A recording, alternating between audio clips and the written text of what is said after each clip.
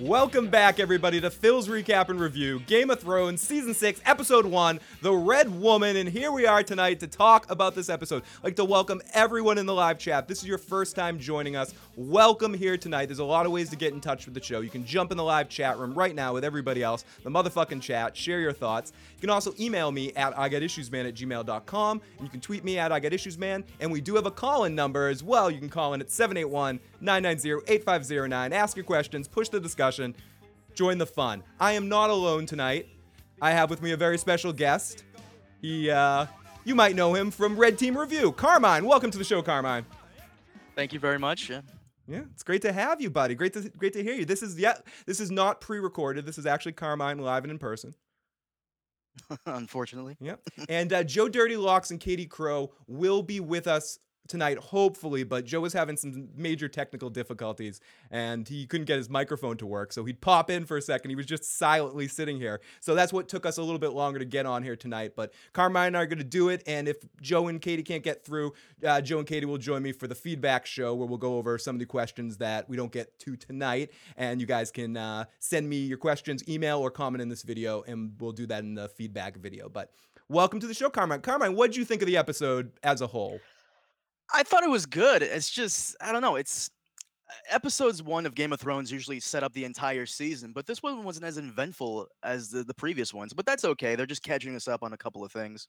Yeah, I feel like it did touch upon everything similar to what I've heard people talk about the first episode. I think Tony Teflon might have said he doesn't like first episodes because we need to get to every single location and touch upon where the season will go. I did like the feel of the episode as a whole. I feel like I agree with you, maybe not any crazy, oh my God moment. I mean, the Melisandre thing was big, but we can talk about how that was kind of spoiled the day before for some of us.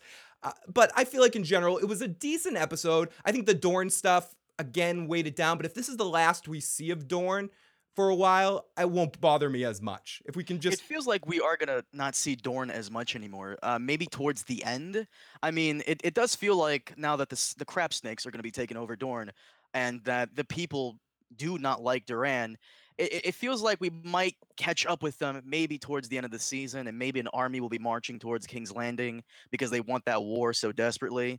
So, oh my God, but it still sucked cock. It really did. It did kind of suck cock. I mean, I feel like, again, the only thing I enjoyed about it was that brief moment we could get to hear Duran talk. Like, in that brief second, in that speech he gave about the differences between him and the Viper and how he shouldn't have been an adventurer. I enjoyed it. I'm like, okay, this is interesting. We're getting more into learning about Duran. Maybe he's going to be the central focus of this area. And then, no, they stab the big tough guy that we never actually get to see fight or kick any ass, even though he's supposed to be one of the best fighters in all of the Seven Kingdoms. He gets stabbed in the back.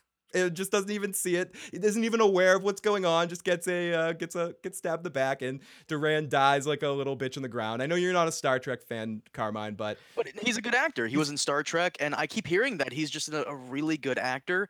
I wanted to see him do some more, maybe, reveal some book plotline stuff. I mean, I said it before. I thought it would have been a great twist last season if Duran was the one who sent the threat to Cersei instead of Ilaria. But no, he was just very complacent. He just didn't really care about a lot of things, and he was just a pushover. I'm glad he's dead, but I kind of wish he had more to do so we could see what he was all about. Exactly. It just added a little bit more depth to that side story. And because I think he was the most interesting aspect of it. And I think a lot of people say that, but they just so wasted in that part. And I feel bad I don't want to get too far down this road because I don't, oh, fuck the books, this show shit. But ultimately, if you are a Dorne fan, if Dorne is your favorite house on Game of Thrones, especially from the book, this is a very sad night for you specifically. With Preston's thing, no Dornish master plan, nothing in the show, none of that. It's just a sad day. Just sad sound, wah wah wah, to all people that were hoping for something deep in Dorne. No huge speech about I'm the grass, he's the viper. None of that sort of shit, and it's just a shame. He was also in 24. Someone said in the chat. I think Viserys recruits Dorne and the Sand Snakes to ally with Dany. Interesting. I think you're right though about something you said early, Carmine. I feel like the Lannisters are going to go through everything that they go through at King's Landing and the Riverlands, and everything's going to think the Lannisters are going to think that they're all right with something, and then Dorne's just going to show up and they're going to pin this all on Jamie. Be like, Jamie killed Tristane and Jamie killed Duran because no one knows anything about Jamie being there other than the sand shits. Wait. I got this is wait, I'm confused about something. Okay, so first off, let's talk about Tristane for a moment here.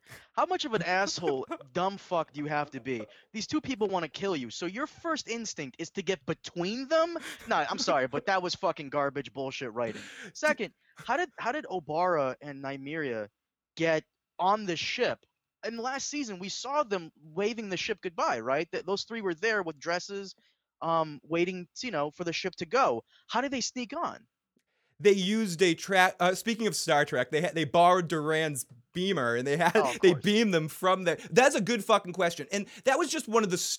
Oh God, I don't want to dwell on the stupid, but that was just one of the more stupid moments. It reminds me, and I don't know if you've seen this movie, it's an older movie called Adventures of Ford Failing with Andrew Dice Clay. And at the end of the movie, Freddy Krueger challenges him and he's got a gun on him and he's like, I'm gonna shoot you, I'm gonna shoot you dead. Andrew Dice Clay goes, drop the gun, what do you want to fight? Let's not fight, don't shoot me, let's fight man to man, mano y mano. And he gets Freddy Krueger to drop the gun and then he just shoots him in the face and kills him and he goes, man to man, mano y mano. What kind of an idiot says that shit? And that's what Tristane really thought he was gonna get a fair fight there. She wasn't just gonna stab in the back. You turn your back on someone that wants to kill you. I don't want to go into Joe rant for Joe, but that was just fucking Joe stupid. Red. Predator locks Joe. He's Yeah, in here. Predator locks Joe. I don't want to fucking do that. And let's jump in the chat for a second. Punk says, oh my God, that's right. They probably made it to 88 knots and used 1.21 gigawatts. Bionic says, Roseanne Barr got naked. Oh, later at the end. Don't do that. Oh God. Anyone who was getting into Melisandre naked, they're like, yeah, look at how great she looks. Oh my God. Oh no. Oh. She goes like all the end of Titanic at the end there. Oh my. Well, the whole Melisandre thing, I want to touch on this for a minute. Can I? Yeah, of course. Um, in I want to be such a nerd right now. In season 4, episode 7, Stannis' wife comes in Oh, I know. while Yep. she was taking a bath, if you remember that. Mm-hmm. And I was wondering in my previous video, I was wondering, Melisandre did have her necklace, her choker, which we saw the little gem on it that glowed. She didn't have that while she was taking the bath. You can clearly see. Some people will say, well, maybe she had it somewhere else. Well, let's all be honest for a minute here. She probably had it nowhere else.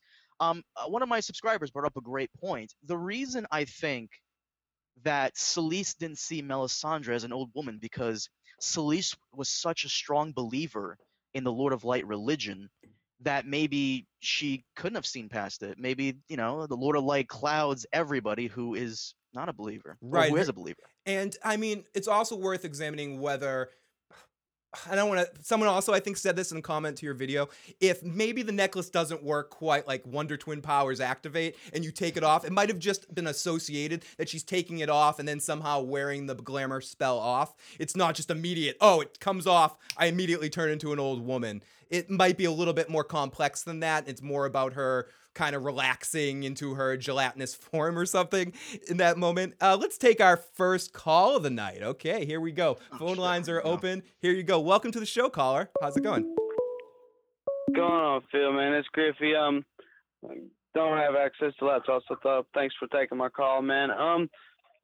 So was Tristane just like stupid for choosing the girl with the whip over a spear, or is like that just straight up bad writing again for the damn Dorn shit? Good question. I think in that situation, I think everything. 1 second, SM. We'll get to your call in a second. I think everything in Dorn can just be wrapped up to bad writing. What do you think, Carmine?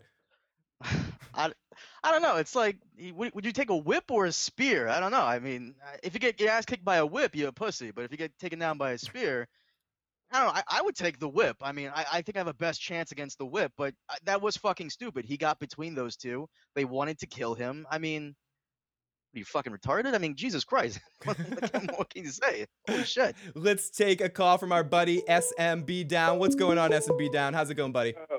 Well, about the whip thing and about the whole sand snakes. The sand snakes, to my knowledge, are supposed to be like some of the best fighters in the whole like story or whatever, and they haven't proven that to me whatsoever. But what I was really calling about was, hey, that necklace. Shouldn't someone just go put that on John and see if it magically can bring him back? It would. At least it would. It might heal all wounds. We just saw we had another call to 803 area code. Please definitely call back. We're gonna keep the phone lines on and off all evening and be taking your calls. And yes, if people can see Joe in the background there, Joe is trying to get through. He's having some audio problems. Hopefully, Joe will be able to make it in at some point in the call. We have another caller. Welcome to the show, caller. Hi. Hi. What's going on? Not much. Time I've ever watched a live stream, so I'm a little new at this. I just wanted to discuss that whole Sansa and Brienne scene and how kind of awesome it was that they paid homage back to Catelyn and when she took Brienne took the oath for Catelyn. Great call and great point. I have to be honest, Carmine. I can't lie. I got a little teary-eyed during that part when pussy. I did. I was totally a pussy at that part. I started to lose it right when Sansa started to give her the speech, and you could see that look on Brienne's face, like, oh my god, I actually did something right. I felt so good. It made up for all of Captain Phasma. Captain Phasma. Well, let me ask you this: do you think that Sansa recreating that scene that her mother did a couple seasons back, do you think this means that Sansa will also take on the role of Lady Stoneheart? Because it seems like they're mirroring Catelyn a little bit. I think that's more likely than us seeing Stoneheart, that she takes up a lot of that element of the storyline, at least the feel of it. I think everything that we had hoped for. God, maybe I'm just someone that's just going back for more, because I believed it last year too. I was like, oh, we're gonna get Darth Sansa. It's gonna happen. Maybe this is the year where we'll see her kind of grow in leaps and bounds, and I'm hoping for it. Welcome to the show, caller. What's going on? Hey, just big fan of Red Team Review. Just wanted to say, you like what you do, and that like the freaking Dorne plotline is so infuriating. Like, it's so beyond infuriating what they've done to Tanae Sand and Ilaria Sand, and how they've completely changed every single thing about Dorne from the books and cut out like Quentin Martell, Ariane Martell. It's just like, it's so crazy and stupid. Well, I mean, I would say if you're a hardcore feminist, then the Dorne plot was amazing for you this episode. But to people that have common sense and aren't douchebags, it was terrible. It was absolutely terrible. Welcome to the show, Steve. Huge. Yeah, it was terrible, and especially simply because Doran is, again, the most interesting character in the Dorne storyline, whether it be in the books or hopefully, I guess, not in the show. I guess Okay, here's an interesting question. If people were completely unaware of anything to do with the books, would what they did with Dorne right here bother you as much? Can you say that? Is it horrible that because in the show, it almost makes sense that Ilaria would do that because once Doran found out about Marcella, he would kill her. So I guess she had to do that. I don't know. I'm kind of making excuses. Well, yeah, from that plot sense, yes. I mean, Doran's not stupid. As soon as he found out that Marcella did die, he would blame Ilaria. So she had no choice.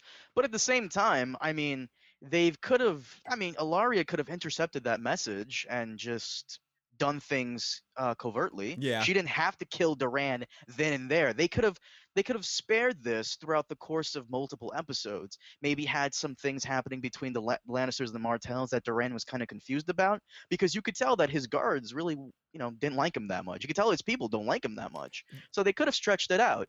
I just see this as the showrunners trying to quickly mop up the big mistake they did last season. That was my favorite aspect of the Dorne thing tonight, was when you got to see all of the Dorne soldiers all around looking at him as he was falling down and giving him the kind of evil eyes to back up the belief that none of your people believe in you. And I feel that was probably the most development that they've done in all of Dorne through the entire series, just to show you what the people kind of thought without making it a comedic or a kind of a side thing. I saw that Sam called a second ago. Sam, definitely give a call back. Everybody, sorry if the chat's going crazy. It's kind of hard to keep up with everything, but so excited to have all of you guys in the live chat. Timo says, agreed, everyone got what they wanted. Dorne is gone.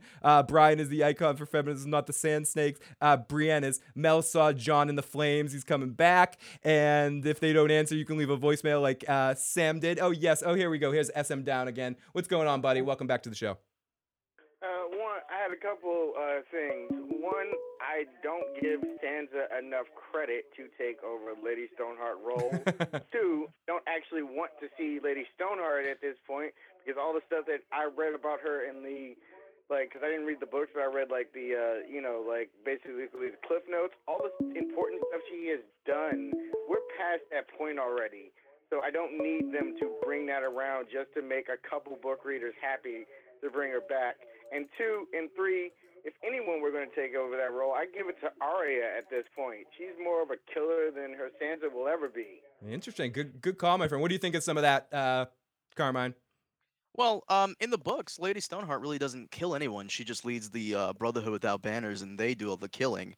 So Arya may be a stone cold killer, but Sansa, I think, is in more of a position to order people around to do the killing. So that's why I think they would give her the Stoneheart thing. But at the same time, I think Sansa is the best suited to take it, besides Arya, because Sansa is just from the beginning. She was just an innocent person. In a way, she was up until season 5, and it's just she's been fucked over so many times. But all these psychopaths, I think it would be, in my opinion, satisfying to see her just go, you know what, fuck this, and just start stomping over flowers and puppy dogs. Just give her the Stoneheart role. Um, See what she can do with it. Interesting. And welcome to the show, KLC. And everybody, if you're not getting in, please keep calling. I'll get your phone calls in as quickly as I can. It's I try to if I cancel your call real quickly and pop you the voicemail, it's just because I don't want to hear that ding ding ding ding ding ding ding ding ding. Welcome, KLC. All right, man. This is crazy. This is my first time being in a Game of Thrones chat with you guys, so just hi to all you guys. But a couple things. First, to build off what Carmine just said, if we don't get some payoff for like Sansa just being abused so much, then I feel like everything she's gone through will kind of been a waste. Because like remember back when oh Jesus, what just happened? When the Boltons, the Joffrey, when someone was fucking with her, when Reek let her go when she killed. I'm sorry, I'm just throwing down a bunch of Sansa stuff. No. It was at the end of one of the seasons, and she like put on the black dress, and Yeah, everyone okay. thought that she was gonna do some cool stuff, and then we got no payoff of that. I feel like that's just gonna, if we don't get any payoff of that, it's just gonna be that again, and I feel like all of Sansa's stories will have been a waste. And am I the only one who's kind of really pissed off that all Dany's ships got burned? I mean, it sounds like we only got what 20 something episodes left, and I mean, how are they going to get her and her army to Westeros now with such limited time? Good points. I'm just gonna move over to the next call, but great stuff as always, KLC. I was kind of upset about that too, in the sense of but she's getting back one way or another, and maybe on the backs of dragons. But how is she getting an army is a good question. But maybe some Greyjoy ships or something. I don't know. Maybe. Welcome to the show, caller. What's going on? Yeah, I gotta say honestly, they totally messed up the whole Dorne storyline. I mean, I was totally sold on the whole idea that there's going to be there's going to be a whole Dorne master plan. It's okay. You can say. I love how you pause. No, it's okay. You can say it. Yeah, I think I kind of did too. I listened to I fell into it too. He's a convincing person. I believed it. I've actually never seen that Preston video. I've seen the other ones. I've just never seen that one. Oh my goodness. But yes, I agree. They kind of screwed the pooch just in general on the whole Dorne story, and I feel bad for anyone that fell into that loved Dorne, because I know a lot of people that everyone has their different favorite houses, and I feel bad for anyone that Dorne was their favorite house, and I feel bad for anyone that subscribed to that belief. Well, House Martell is actually a pretty cool house. I mean, yeah, no, I agree. They don't have a lot of people. This is why I'm confused about what Ilaria wants to do. The House Martell army is just very small. I mean, that's what they did like back when, the Targaryens conquered everything. They were able to hold out because their army is just small. Everybody's scattered. I have no idea how they're going to pull off a war against the Lannisters, who can bring in mercenaries to fight for them. Mm-hmm. It's just, I don't know, it's interesting, but to anybody saying, you're surprised Dorne sucked, as soon as you saw them in the fucking trailer, as soon as you saw them, you had to just go, oh, Jesus Christ, because you absolutely knew what was going to happen, and there you go. Welcome to the show, Heath Hinton. How's it going, buddy? What's up, Bill? How you doing? What's up, Carmine? Anyway, just want to ask you a question. Seems like this first episode was a little, I don't want to say shallow, but I'm going to say shallow in some parts. Do you think not having the backing of the story art from George R. R. Martin, do you think that is going to affect this series going forward? Because personally, I think this is the worst first episode of any season they've done. Do you see this being a problem going forward? And I'll get off. Thanks, guys. Have a good night. Thank you. What do you think about that, Carmine? Personally, I'm excited just from a television standpoint to kind of see them push through. I don't mean to seem like I didn't like this episode. I think I enjoyed it. Everything but the Dorn episode I really loved. I really loved the Castle Black stuff. We've gone this far and kind of not talked about the other stuff. I like Davos in that position. I thought that was really cool. I love Davos in this episode. And I actually like the Dany and the Dothraki stuff too. So I feel like they've done everything on this show relatively awesome except for Dorn, and if they can, And the Greyjoys, they barely gave them any yeah, they mention. gave the Greyjoy shit. Sam, please call in. I will take. Yeah, Sam's the next caller I'm taking. I just took Sam's call. She's tried to call in a bunch of times. I want to make sure I get her through. So yeah, the Greyjoys, I also feel like they've messed up.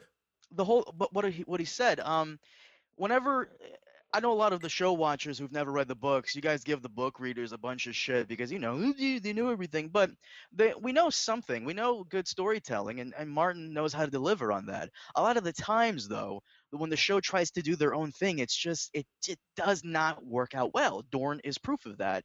But there is one thing the show has done that has outclassed the book, and I'm sure everybody will agree. Hardhome. In the books, John never goes to Hardhome. In the show, he did, and that was fucking epic. Hardhome, another example, Arya and Tywin being put together, I think was an improvement. Oh, that was also fucking great. That was awesome. There's a couple of other examples where they streamlined stuff. As much as I do love the books, there's obviously, we don't go on for hours and hours about food on the show. There's certain things that the medium of television works with on the show, and that I really enjoy that they do, and some of the decisions that they've made along the way. Welcome, Sam. Hi, you guys. How are you? Doing good. It's nice to hear you. How you doing tonight? What'd you think of the episode? I honestly enjoyed it, and while I enjoyed talking that Thorn to God on end, I want to move on to a different scene that actually made me cry along with Brienne and Sons a little bit. It was the Ramsay when he was mourning over Miranda. Oh, yes. And the fact that he has actual human emotions. At first, I was taken back a little bit, but oh then yeah, I was like, actual human emotions. Let's feed her to the dogs. Yeah, those kind of emotions. Hey, in his defense, it's good meat. You can't waste that shit, especially when winter's coming. I gotta defend him there. Just wanted to say hi to you guys and talk to you later. Awesome. Thank you, Sam, for calling in. Yeah, I know. That was Ramsay at his best right there. I loved seeing that. That's what the actor brings to this role. He has an ability to kind of, in other things he's done, he's always played such a slimy, nice guy, or I've seen him in other things, whether it's Vicious is the show I've most seen him in, where he plays a very kind of charismatic kind of guy. So it's interesting to see the Ramsay shift when he turns the hat around and becomes evil Ramsay there. And great episode. And I also love seeing him get emasculated by Roose. I think him and Roose have an interesting balance, and I liked Roose in this episode. He created more of menace to me than he has in past episodes. He created more of an issue for Ramsay. Yeah, and it was interesting that the show put you, or at least for me, in that scene, I felt like I was put in Ramsay's shoes and felt on the attack by Roose like that, and felt exactly. I feel like the show did an excellent job of making me feel like Ramsay in that, making me feel weird in that moment. Mm-hmm. And did you see his face when Roose is like, "Well, we have to hope my wife produces a male heir," and his fucking face is like, "Oh, stabby! I need to stabby. Welcome to the show, caller. What's going on? Hey, thanks for taking my call.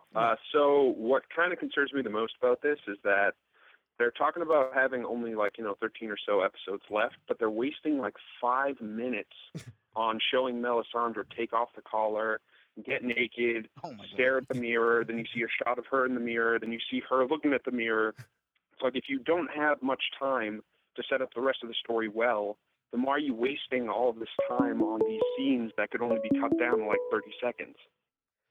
Oh, caller, you're naive. Wait till we get to Sam and Gilly. Jesus fucking Christ. Dude, wait till we get to that. Don't say that. Your head's gonna explode, Carmine. Oh my God. Carmine. Wait till we get to Sam and Gilly, where they wander into a dark alley, and then Sam gets his ass kicked, and Ghost comes out of nowhere and saves him, and Gilly has to pity fuck him again. Wait till we get to that shit. It's gonna be okay, Carmine. We're not gonna get too much Sam and Gilly this year. It's not gonna happen. Welcome to you'll see. Welcome to the show, caller. How's it going? what's going on? I just wanted to ask a couple more questions before I called it good for the evening. Just wanted to ask you guys how you feel the plot in King's Landing in the North will continue, since we know, like, I don't know if you guys felt it, but I kind of felt like Jamie might be not so much sent to the Riverlands as he would to be to the North. I unfortunately, caller, your phone was kind of breaking up a little bit. I only got part of what you said. I heard. Did you get what he was saying, Carmine? No. Okay, I heard something Jamie Riverlands. I'll jump on this point. I also, even though I kind of seen half of the scene, I like the Jamie and Cersei scene. I like how Jamie was being very naive in that scene, and Cersei's just kind of, nope, we're all fucked. We're all fucked, and nothing he would say kind of made him feel any better. I'm surprised she mentioned the witch's prophecy. I'm really surprised she mentioned that. I honestly thought that they were gonna keep that under wraps, but well, I'm glad they did though. Yeah, I very much enjoyed that scene between the two of them, and the Lannister stuff is some of the things I'm most looking forward to seeing played out this season. Everything with Cersei and Jamie in the Riverlands and Cersei and the Franken Mountain stuff.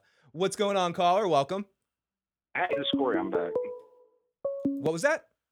This is Corey. Oh, hey, What's Corey. going on? Welcome back, buddy. Hey, you know what I'm going to miss out with Tristan being killed? What's that? All those great small council meetings with him, Kevin Lannister, Pycelle, and I guess the Zombie Mountain, maybe? That would be funny. That would be funny. He's sitting there. He's sitting there painting the eggs and stuff while Kevin Lannister's like, "What the fuck are you doing over there?" "I'm making the world prettier, one day at a time." Oh my goodness. So that is basically our initial thoughts of the episode. Here we go. Let's take one more call before we get into a recap here. What's up, SM? I'm surprised that Cersei wasn't like, "Oh, you let my daughter die. This is all your fault," and just blaming Jamie for everything. Because that's exactly what I expected to happen if Jamie came back with her like dead body or whatever. I was surprised she was like, "Oh, this is on me. I was just cursed or whatever." I'm surprised she wasn't like, "This is on you. I blame you for everything," or something like that. So I was surprised about that. Yeah, I was too, and I think if you turn back to last year, once he died in the finale, I said, "Oh, Cersei's gonna be pissed at Jamie when she hears," but she's numb to the pain that she's felt. Mm-hmm. She can't take anymore, and she knows it's not Jamie's fault; it's her fault. Well, the one thing about Cersei Or it's that Tyrion's fault. I was a little confused about this time around is that she didn't go into the prophecy a bit more, because she was talking to him about, the shrouds and the three kids dying, but she didn't say the last part of the prophecy, which is the Valonqar, which is High Valyrian for little brother or brother, will choke the life out of her. Cersei and Jamie are twins, but she was born first, technically making Jamie her little brother. However, she in her mind thinks Tyrion will kill her. I don't know. I kind of wish that they would include that in there. Do you subscribe to some of the beliefs that it could be any little brother, or do you think it's going to be either Jamie or Tyrion that chokes her out? I think it's more Shakespearean than for it to be Jamie or Tyrion. Jamie mostly. I mean, I think it's more, to me, more like tragic for it to be Jamie. Some people think it's going to be the Hound. Some people think Arya is going to kill Tommen and wear his face and do it. Yeah. I want it to be Jamie. It's more tragic. It's more Romeo and Juliet-ish kind of for it to be Jamie. Plus, being a Jamie myself, and I think you are as well, being a Jamie fan, he deserves it. He deserves to choke her out, because she really did in a lot of ways, from forcing him to go into Kingsguard, something he might not have done initially, at making him the king. It's all her fault. It's all her vagina did this all to him. So we got a call. Welcome to the show, caller. How's it going? Hey Phil, how you doing? Doing well. How are you doing? Pretty good. So I just wanted to touch on something about Dorne. It makes no sense that Hoda got stabbed in the back once, and he just fell. He's supposed to be one of the greatest fighters, and he just fell with one stab to the back. One little poke, yeah. It was really fast acting poison. That's what it was. Really fast. Well, if she stabbed him in the neck, okay, you got something there. But he's a big, muscly dude. Like, and plus, I think he has like some kind of armor with him. Like, what the fuck was that? Yeah. What the fuck? I agree with that caller. But it's Dorne. Yeah. You expect nothing but garbage and bullshit from that. So yeah, good, very good point, caller. Thank you so much. All right, have a good night, guys. You too. Great call right there. We got a couple of voicemails that we'll get to at some point in the evening. Really great night. Huge thanks to everyone that's joining us. We got 485 or 80 or so people joining us we started off around 200. So huge thanks to everyone that's joined us tonight for this Game of Thrones recap. I can jump in the chat, but the chat is going insane. Mark Price grabbed my strong and he flopped like he played for the Lakers or something. Holy shit. 491. Let's move past Dorne, please. It's tough. It's tough because I think that was what this episode was about, and we will move past it. But ultimately, I think this episode needed to happen, and what we needed to clear the decks. I would rather this have happened than dwell in there for the whole season again. If they're going to skip ahead and now we're going to get to other stuff, just make way for Bran, make way for Greyjoy's stuff, then I'm fine with it. Let it happen. It was a big shit show anyway. Don't try to get all complex with a master plan with these dimwits going down there. Just move on. Nothing to see here. Nothing to see here. So let's get into our episode recap, and we will still be taking calls periodically through the night. Carmine will be joining us for a while here until he goes, I'm done listening to this shit. But huge thanks to Carmine for joining us today. He may join us a few other times throughout the season as well, if this wasn't too horrible of a time for him. But he's joining us right now, and let's get into this recap. So the episode opens up, we hear the wind blowing, and we get to the dark night, we hear the wolf howling. Really emotional hearing that wolf howl the whole time. The castle black with more howls. I wish we heard a howl at the end of last season. But anyways, we see Jon Snow dead on the ground as the wolf's in the back. More howls, awful sounds. We see Jon like bleeding out. Joe, I can hear you. I can hear you tapping on your mic. Stop tapping. But awesome. Joe is in the live discussion right now. Perfect timing. We see Jon bleed out. He's heading out, bang, bang, bang. Ghost is trying to break out, and Davos comes out and spots dead Jon Snow in the snow. And she runs to him, and he goes, coming over, and we get a bunch of the Night's Watch guys, all the guys that weren't traitors, including Ed, someone that was often of big speculation in the offseason of where was Ed in We this whole actually situation. had more non-traders. If you saw the scene with Alistair Thorne and the we had more people who didn't like that he stabbed them, but Thorne was able to convert them a little. Yep. Yeah, and I really like that Ed was there, and Ed was a big part of this episode. This was probably one of the best Ed things, and I like that he's the one to go off to get. If anyone doesn't know where he went, he went off to go get the wildlings. They're gonna come back right as shit goes down in episode 2 or 3, whenever it is. It looks like it's probably gonna be 2. Or at the end of episode 2, Thorne's probably gonna break through the door, and right when they're fighting and everything, the wildling army is gonna show up, and one's gonna be pounding some fuckers and killing Thorne and maybe eating Ollie. At least we can hope. So they look at Jon, they get Jon into his body, they examine him, and Melisandre shows up in the room, and she says she saw Jon fighting in the flames in Winterfell. Davos says, I don't know what the fuck you saw in your flames. I'm no big city flame watcher, but I know one thing's for sure, that man's dead. And all the men are sad, and then we cut over, as Carmine was saying, to a scene with the Night's Watch guys all bitching and moaning, and Thorne's running the meeting saying, Jon Snow's dead, and you have to deal with it. He names all the people that killed him, all the other names. They yell, all of them gave your life last night. Jon Snow was my Lord Commander. I had no love for him. That was no secret, but I never disobeyed an order. Loyalty is the foundation of which the Night's Watch was built. So Thorne starts trying to convince everyone that he's doing the right thing, that he did the right thing. And it seems like, do you think he converted these people? Some people, Joe says. And some people. So do you think some of these people are going to turn on him when the fight goes? Some of these people already hate his guts. Some of these people want him dead already. And there's kind of an implied order not to kill your Lord Commander. No, you kill a member of the. As a Night's Watch, you kill a Night's Watch, you get killed, don't you? You should. Well, I guess the exception here could be that if your Lord Commander basically goes back on his vows that he took along with everybody else, I guess you can kill him. I guess that's it. Do the vows say no wildlings allowed beyond the wall? Well, they've been fighting them for 1,000 years, so it's kind of like implied. No, it's not implied. I have the vows right there. There's nothing there about no wildlings beyond the wall. I guess that's a loophole. Holy shit. In fact, it says that guards the realm of men. So I ultimately, don't know, Joe. no. So Everybody really hates the waddling, so I assume it's implied. But I you got me think there with the tablets. no. I Right? mean, and ultimately, ultimately, I think both you guys are right. It's not in the paper document or the plaque document that Joe has there. It's lawyered right there, plaqued.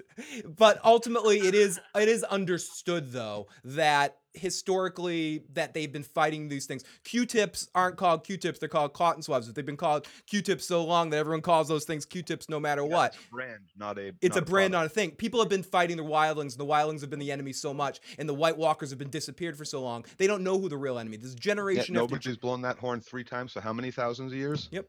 So ultimately, Thorne is doing the wrong thing here, but he's making a good case to the rest of them that Jon Snow did fuck up. So enough of them know. Enough of them are kind of piling on in this situation, whether agree or not. Thorne's a dickhead. So we cut off to Ghost snuggling up to Jon Snow, and he goes and lays down. Oh, It was so cute seeing. heartbreaking. Yes, it was so cute.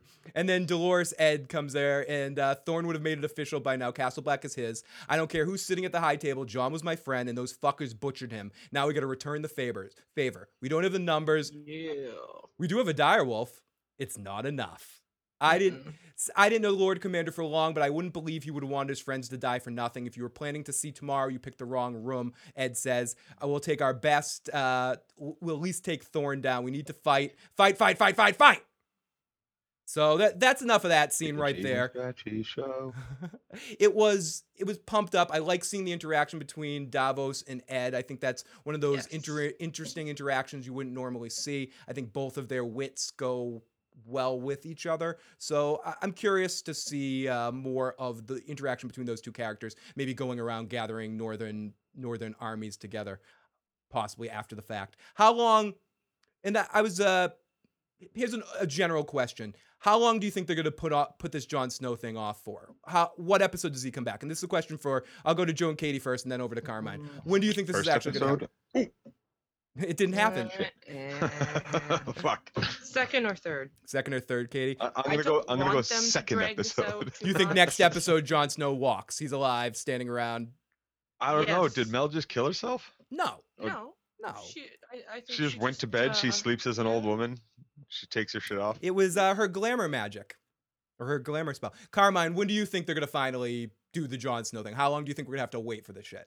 Judging by the previous Throne seasons, most likely 4 or 5 he'll come back, and then 6 or 7 is when Davos starts to try to rally men, and the dreaded episode 9 will probably be the war. However, next episode, I do think next episode will end with the Wildlings coming through, because in the trailer we did see one breaking through the doors at Castle Black, so we know they bring him in. That's an interesting point that you brought on, and kind of a secondary question I wanted to ask, and I'll go to you first, Carmine, on this. Is that going to be the big White Walker thing that we get this season? Will be the White Walkers showing up at the Wall? Is there any other place for the White Walkers to attack but the Wall? The next time we see them, they're attacking the Wall? The next time we see them will probably be in Bran's vision, because remember in the trailer we saw them grabbing Bran's arm? Good point. Very good point. So, and then by the end of the season, the next attack in the real world. Well, we've been seeing interviews with the cast members saying that everything is leading up towards the end, and even the douchebag showrunners have said that they only have like 13 episodes of material. So I assume by this season finale, we'll probably have the White Walkers doing something with the Wall, because we know there's going to be a lot of CGI involved this season. So they might be either scaling the Wall, probably not, or taking it down. My bet's on taking it down. Stu Chronic also adds, White Walkers go after the tree. Hope says, I wish Phil, Carmine, etc. noticed the blood or the shape. Mark says, she's as old as fuck. Chad and NC says, Joe, see what happens when you ask for titties? You see what happens, Joe, when you ask for Mel titties? In the preview show, Joe is begging for Mel titties. Big titties, small titties, round titties, square titties, saggy titties, tennis balls and a sock titties, flapjack titties, scrambled egg titties. It doesn't matter. The only bad titty is the one that's not right here. You understand? I can't argue with him. Joe, yeah. You're, as usual, Joe, your logic is flawless, which makes it impossible to argue. Let's take our first call with Joe here. What's going on, caller? How's it going? You're on the show, caller. What's going on? Okay, so basically, with the first episode, I was fairly impressed with it. One thing that I was really disappointed about was the Jon Snow thing. I honestly was really expecting them to bring it back, like either like towards the end of the first episode, or maybe they could bring it back at the beginning of the second. But I just really wanted them to get that like out of the way. Yeah. Do you guys think they're gonna drag that out, the whole thing with Jon being dead? And Ugh, I really hope not. I really, I do really too. hope I was not. joking about this earlier on somewhere, but talking gonna about blend how this thing? they're going to do the Weekend at Bernie's thing where they Like just we already had a year. We had a year, right? We had a year of them glenning this shit out, right? Hey. So come on. don't you, Joe? You're not allowed to talk about that show here right now. Fuck Joe, what's that the show. matter with you? Don't you realize Jon Snow's not dead? He's just hiding under the dumpster. Come on. I know nothing. You know nothing. Welcome back to the show, caller. How's it going? Hey, how's it going, guys? How's it going, buddy? What's up? Hey, I was just wondering if you guys you guys also got boners from Melisandre's sweet bod there at the end. I don't know about you guys. That came Totally. about 6 times. All over my popcorn, and my mom got really pissed at me. Dude, your mom got pissed off? What are you doing? Your mom's right there. Oh, great call, caller. Dude, I want to know if you can have a threesome with both the young and the old Mel. Ooh, very interesting. That's what I'm talking about. I think we have an. I think bet she could do that. I think we have an international call going here, so let's make sure we take this call right away. Welcome to the show, caller. How's it going? Hello. Hey, what's going on, caller? Hello, I'm James from the UK. Oh, welcome, buddy. Wow, nice to meet you. So this is one thing I don't think you guys have touched upon yet. Is what do you guys think about Theon finally like becoming a man again? Love it. Yeah, let's go. I'm loving that. Let's go over to Carmine. What do you think of the Theon stuff this episode? I'm glad he's finally going to be doing something this season because I will admit Theon has gotten a little boring just being tortured and being a little douche and being a little bitch. yeah. I'm glad he got to finally kill someone. I think is this one of the first few times? No. I think this is the first time since season 2 that he's actually killed someone. It reminded me. Miranda. No, he threw the girl over the. Oh, that's Miranda. right. That's right. It reminded me a lot of the scene when he saves Rob, when Rob's saving Bran from the wildlings in season 1, and it's similar. Theon shoots him with an arrow, but from behind. And I was just thinking how non-smug, remember how smug Theon was in season 1 when he said, "I saved your ass, Rob." In this situation, he was just ran up to Sansa, was so happy, or actually Pod he saved in that moment. But Theon's not out of the woods yet, though, because the North knows with Theon. The North thinks that he killed Bran and Rickon. So if Sansa does find refuge with one of the other northern houses, they probably won't be kind to him. Yeah, I hope. No, I think Sansa can protect him. Yeah, she'll take up for him. Yeah. And how quickly shit. do you think Theon ends up back with Greyjoy by the end of the season, or he has his own arc individually of the Greyjoys? I think he is now Sansa's constant companion. Sansa's dog, or Sansa. Yep. Do you think we're gonna get a Yara? Oh, do you think we're gonna a Yara Theon reunion this season, Carmine? Probably not. In the trailer we saw Yara with one of those prostitutes that has the tear on her thing. So I assume Euron's gonna come in, take Yara and the Iron Fleet, and head over to Volantis and then to Marine. Yes. I don't think we'll probably see Yara and Theon again for a while. Good point. And I tend to agree with you, Carmine, as well.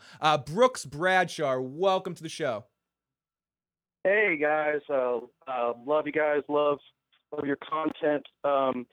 I don't think we mentioned it yet. Maybe I'll mention it while I was trying to call, but how badass was Podrick in this episode? Yeah, it was good. I mean, come on. So badass. It was good to see. It was good to see Pod doing some shit. And yes, I'm sorry for calling it Yara. I mean, Asha. Badass was Podrick in this episode. Yes. Yeah. And welcome to the show, caller. What's going on? Welcome to.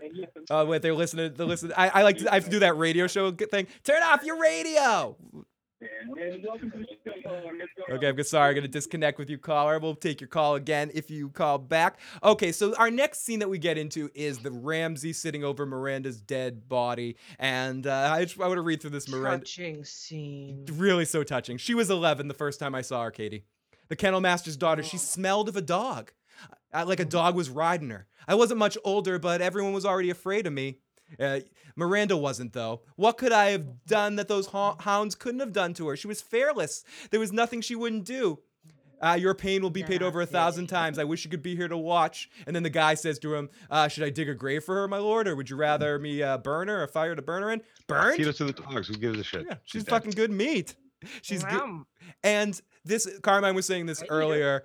Obviously, yeah, it could be played off of as, oh, there's Theon being sick ass Theon, but Theon's just being a pragmatist there. As Carmine mentioned earlier, winter's coming, meat's at a tough supply. He's just caring about the dogs.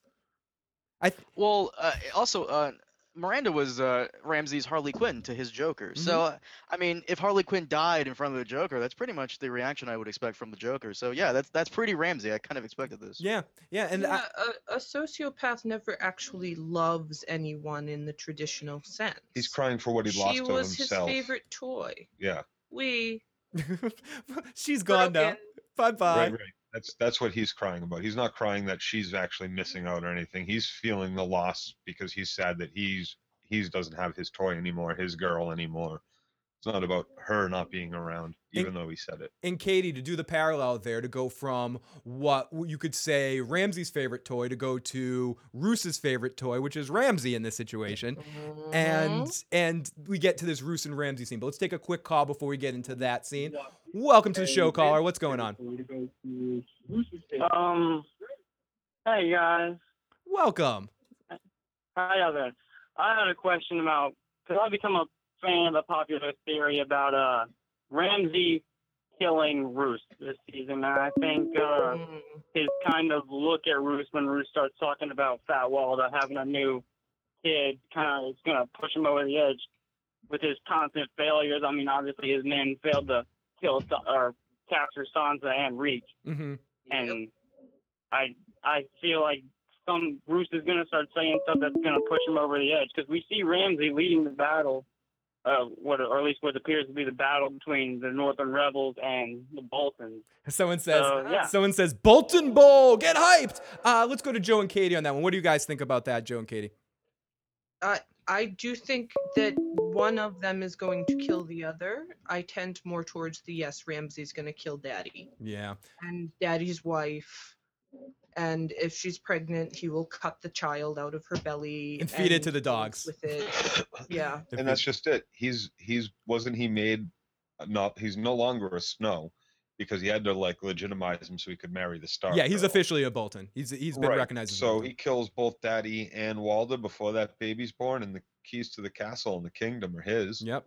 As long as he can get Sansa back. Yep. Do you agree with that, Carmine? Do you think Ramsey will try to kill Roos by the end of the season?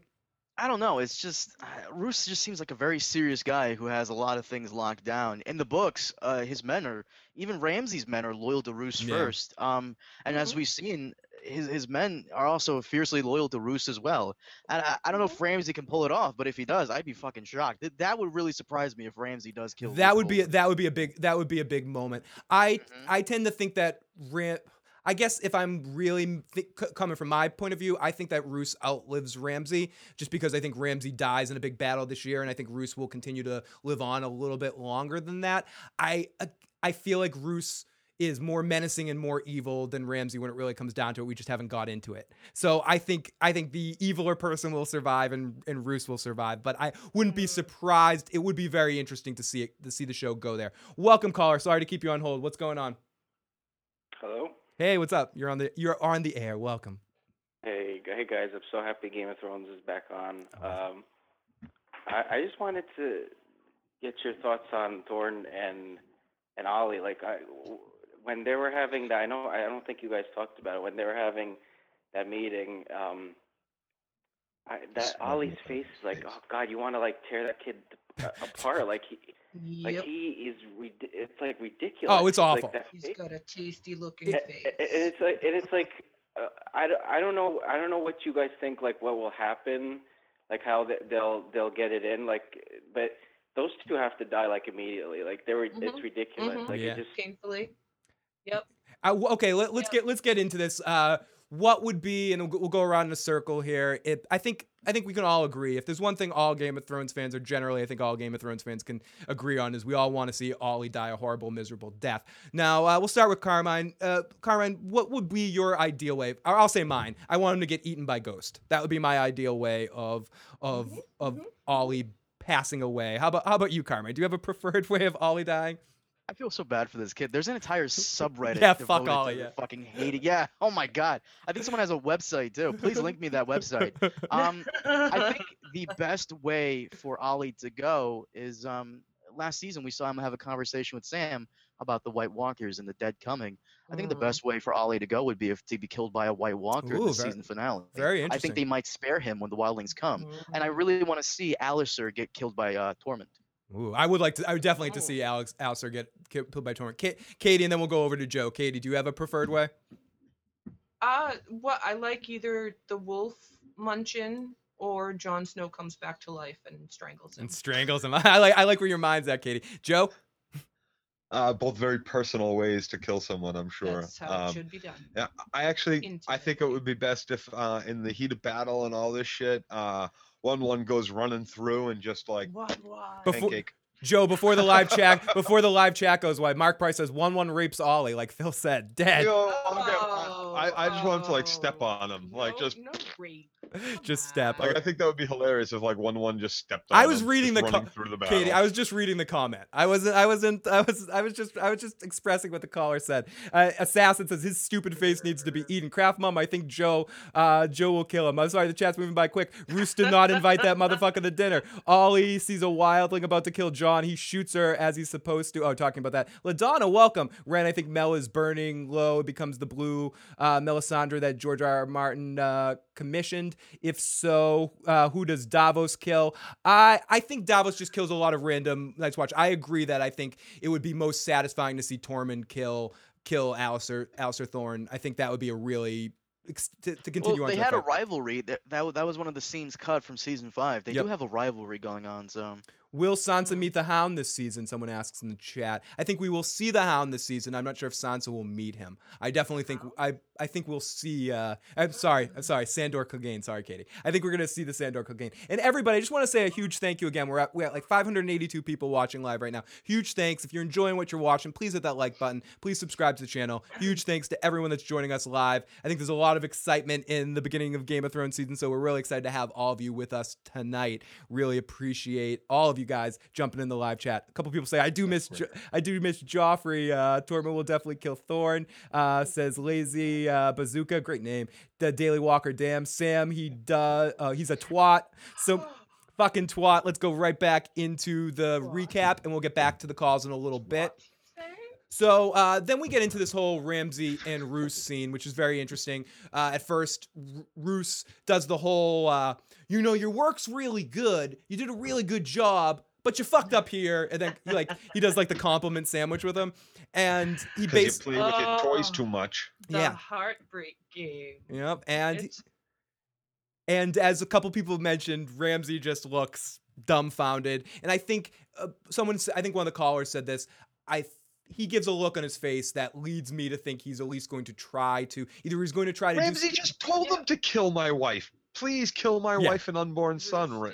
But Roose told Ramsay. Joe, that's two different things. I think you're absolutely right that, and I think Carmine said this too. I think there is no question that Ramsay is going to, and you guys can correct me if anyone doesn't think this. I think it's obvious that Ramsay's going to try to kill Fat Walder. Well, I think Roose is trying to goad him into doing it, or maybe trying to. That's a good point. That's a good point, Carmine. Trying to see if he will, because in the books, Roose had a son before Ramsay, Domeric. And then Ramsay found out about Domeric and killed him, and that kind of forced Roose to adopt Ramsay as his heir. Very good information.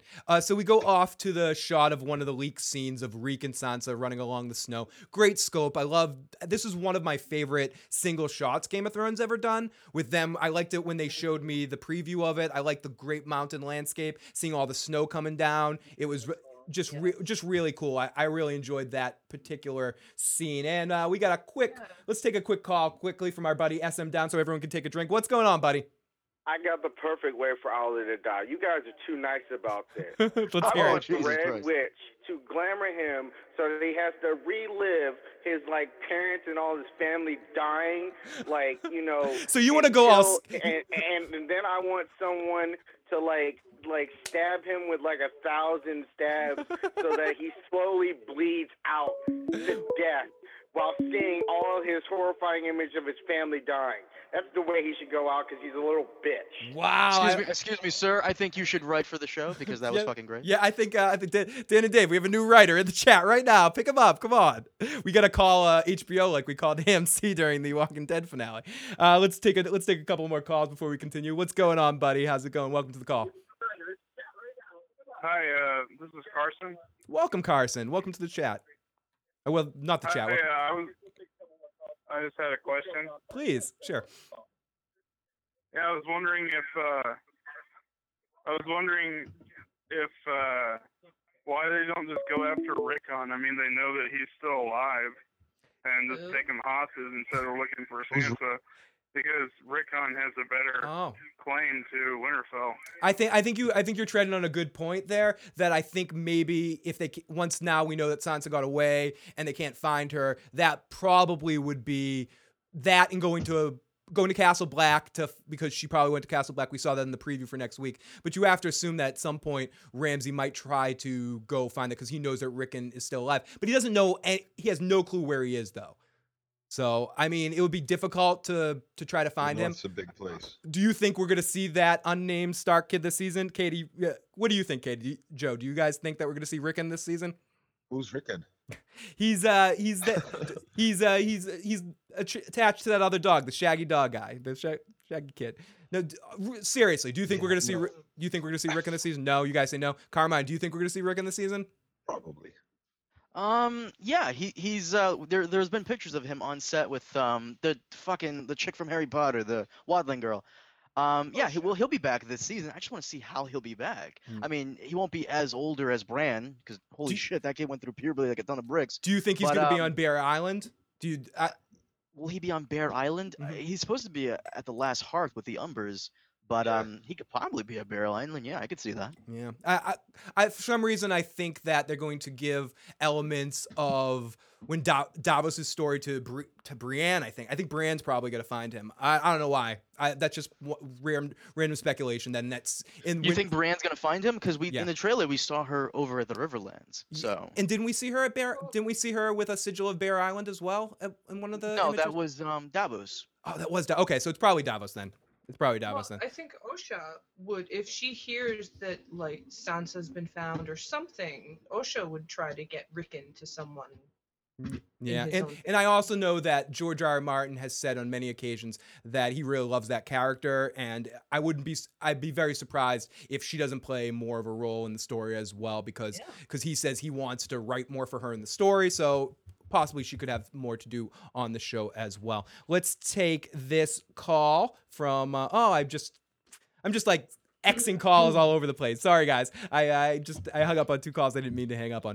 So we go off to one of the shots of the leak scene. Theon and Sansa run. They can't stop. Sansa just they both wade through some really icy water. Anyone have a problem with that? Anyone have a problem with wading through the icy water? I mean, I'd have done it too, but can you really survive that? Or shouldn't they strip? Shouldn't she had to have stripped naked right there? Isn't that what you do? Afterwards and cuddle up together. Yeah, cuddle up with me. But that clothing would start freezing immediately. But isn't that the right thing to do, to take off your clothes after that situation? That's just wishful thinking, Phil. Okay, she's 20. She's 20. I can have wishful thinking. No, they did what they had to do. Which someone in the chat says Brienne You got to see 4 movies tonight. And that wasn't enough for you. Sorry. Yeah, I'm sorry. I'm being a sick prick. I'm like Sansa's old enough now for me to see her naked. Get her naked on the show. I'm sorry. I'm horrible. Throw me off the fucking bridge. She's beautiful. Give me a break. So we see they go across, and then eventually they get surrounded by the dogs, and Theon really puts himself on the line there. Something is wrong, and I'm not hanging up on you guys. It's immediately sending the calls to voicemail. I'm going to refresh the page, so hopefully that will work and fix that. Someone says, no naked Sansa, Phil. Stop it. Arya actress is almost 19. Ned Stark warged into a horse before he died, says Lazy Bazooka. Jon Snow warged into Rickon. That's Stark into a horse. That sounds like something the showrunners would do. Yeah, I can see that. Mr. Ed Stark, and then he went on to star in his own half an hour situational comedy.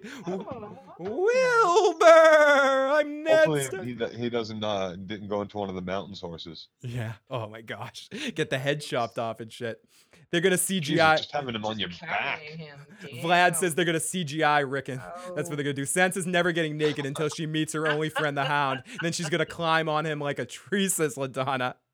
Edward wants to know: has anyone text Preston to make sure he's okay? I think Carmine's talked to him. Actually, I speak to Preston fairly often. I spoke to him a while ago. This is quote unquote. This is what he said. He goes, "Ah, well." That's all he said. That's all he fucking said. So, poor Preston. So he's not on the Suicide Watch, guys. Welcome to the call. Welcome to the call, caller.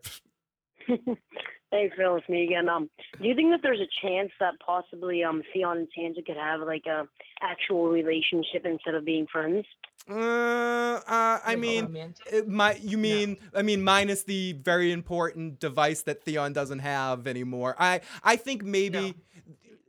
I think the only thing that might be likely or not likely possible is that they could develop the brother and sister relationship again. It seemed like when in her moments of need with the Brienne situation, like when she's trying to get through the speech, she's looking to Theon for help in the sense and probably looks at him as she probably still has a lot of anger built up in him. But once she found out that the brothers weren't killed, I think some of that rescinded to a certain extent. The fact that he helped her out, she's starting to look at him a little bit more as just someone she grew up with, maybe not complete brother. But speaking of which, of like Joe knows someone that he grew up next door that calls him his sister, and she's not his sister, but she feels like she's forever gonna be like, if she saw you and was in trouble, she'd be like, you're my brother, blah blah blah. I think it's the same thing with Sansa and Theon. I think she's gonna start treating him more like a brother if he really starts regrowing his penis. Welcome. Well, I also think it's a case too of she wasn't really there and didn't really witness any of the awful shit firsthand that he did. All she did was hear about it secondhand from other people who were also lying to her about absolutely everything else that she could possibly fucking hear and torturing her and all this shit. And so she was going through so much of her own shit that even the shit she heard about Theon, she sees Theon and she's going to remember Theon from the last time she saw Theon when she left Winterfell in the first place. And look what they've fucking done to him. And yeah, I know he's done these things. I've heard he's done these things, but that's still Theon. That's still the kid I grew up with, my brother, for the most part. So and Ren also wants to add quickly. And then there's this stuff on top of it. So. And Ren also adds, which is a really good point, that they also share the relationship of both being brutalized by Ramsay. So it's something that bonds them both on that. Welcome to the show, caller. Sorry for putting you on hold for a while. What's going on? No problem. First of all, I just want to say I came here through Devin. I subscribed to his channel and I saw his plug for you, and so far I really like what you got going on. Oh, thank you, buddy, and huge thank you for Devin for promoting us. It means a lot. And he came out and like he sent me a random message just out of nowhere saying I'd love to promote your channel. So I can't say enough awesome things and enough thanks to him for promoting us. It means a shit ton. Yeah, so I just wanted to bring up one thing that hasn't really come up in the conversation yet. I mean, for that episode for me was a lot of obviously, and it was a lot of looking at stuff that was going to happen anyway. But then one thing that I was really amazed by was the fact that in Marine, all the ships were set on fire. And that just, in my mind, that like set up the whole Iron Bank idea, the idea that they end up funding Daenerys' entire conquest of Westeros. So I was thinking what you guys thought about that. Interesting point. What do you think about that, Carmine? I'm curious what you think about that. It's completely possible. I mean, they placed their bet on Stannis, and Stannis is done, and they've lost all that money. They ain't getting that shit back. My thoughts either that's possible that the Iron Bank could back Daenerys, or they probably stay out of it entirely because they've lost way too much on people they've lent money to. They lent money to Tywin. They ain't gonna get that shit back. They lent money to Stannis. They ain't gonna get that shit back. So they're gonna repossess Jaime's hand. Like we need that. Give me that gold head. Any money that they gave to Tywin, that was given to the crown. Period. They'll get that back. They'll take it from the crown one way or the other. They'll get their money from the crown. The stuff to Stannis, that's gone. I don't think. One second, caller. They hedged their bet. They lost the hedging. 1 second, caller. So now I think that it kind of sets up to me in my mind, if what Carmine said was right about the Iron Islands taking their shit and heading off down to fucking Marine, then we have a way for her to get her all her people. It takes care of the, oh no, our boat's burned. Oh look, here comes a fleet of boats. We'll take those. So there's always that possibility, and it sets up kind of an alliance because both the Iron Islands and the Khaleesi have reason to hate everybody on fucking Westeros just about. So they might be thinking they could make a deal and make an alliance there, and here's our boats, and come on, let's do this. Well, welcome to the show, caller. What's going on? Hello. Well, I called earlier. I'm James. I just want to say, Phil and Carmine, love you both. You're fantastic. I've got 2 questions. Basically, I was wondering, Robert Strong, there was this big cliffhanger with him last season. What do you think is going to happen with him this season? Hulk smash. Okay, keep going. Yep. Yeah, and then I'll start with that question, and I'll say the next one after you. Awesome. Okay, my answer. I'll keep you on the line. My answer to that is I think we're gonna see him kill a whole bunch of sparrows this season, especially Lancel Lannister. I think we're gonna. I think if at minimum we're gonna see the zombie mountain destroy Lancel Lannister, like rip him apart to shreds, and probably a bunch of the other best fighting sparrows too. What do you guys think? Joe and Katie first.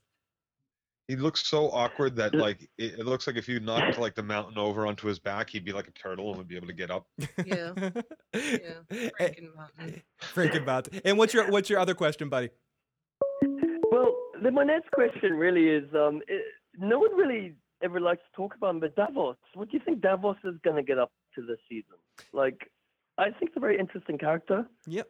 But and good. No one really ever talks about him. Good question, Carmine. What do you think will be Davos's arc this season? Do you think it's gonna be similar to the books, where he goes and tries to rally houses to House Stark at some point once Jon's back? Oh yeah. Melisandre spinned the lie that the Boltons killed Stannis and his family. So Davos will probably try to spend most of it this season avenging Stannis.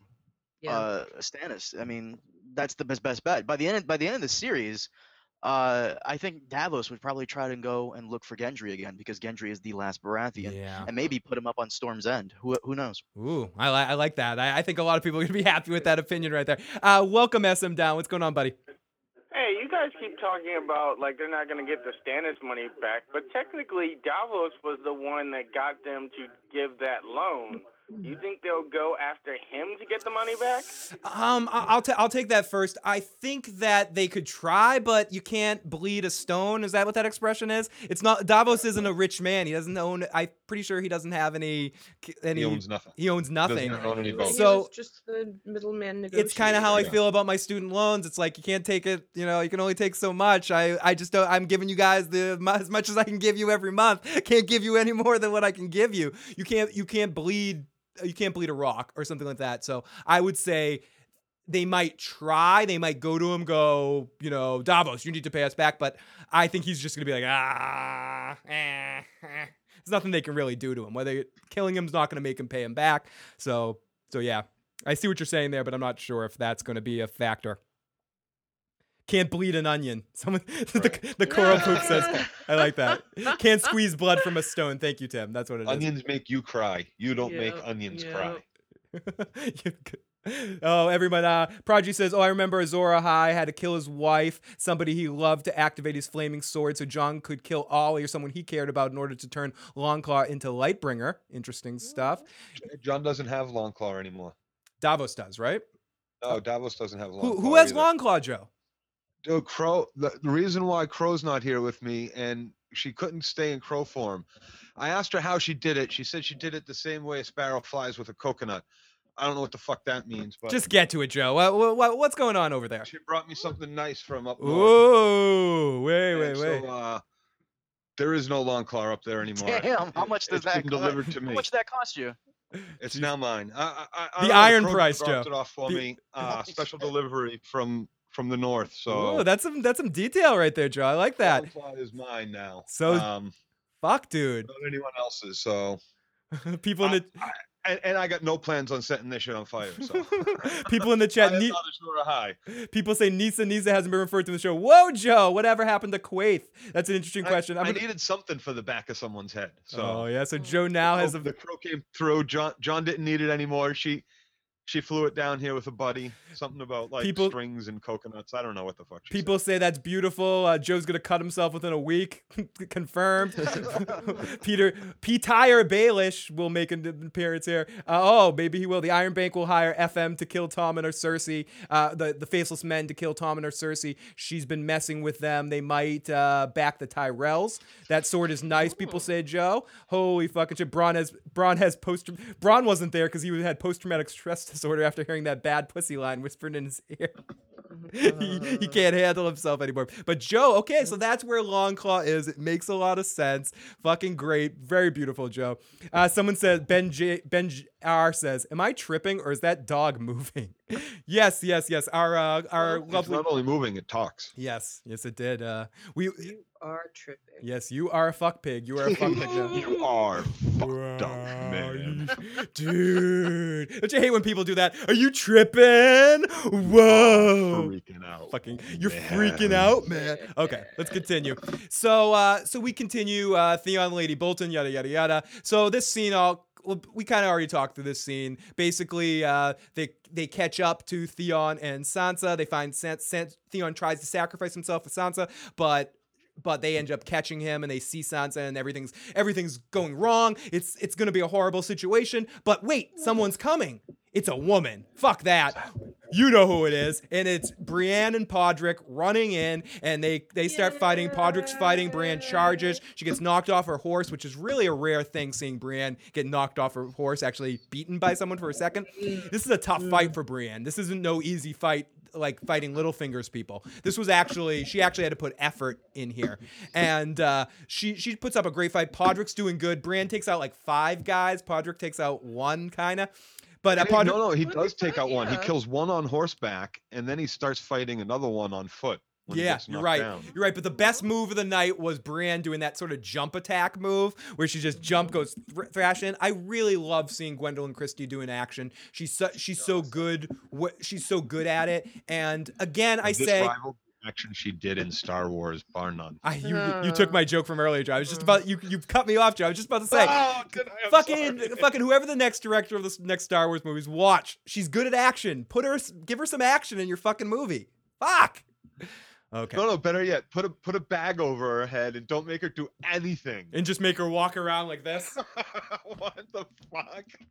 Fuck, man.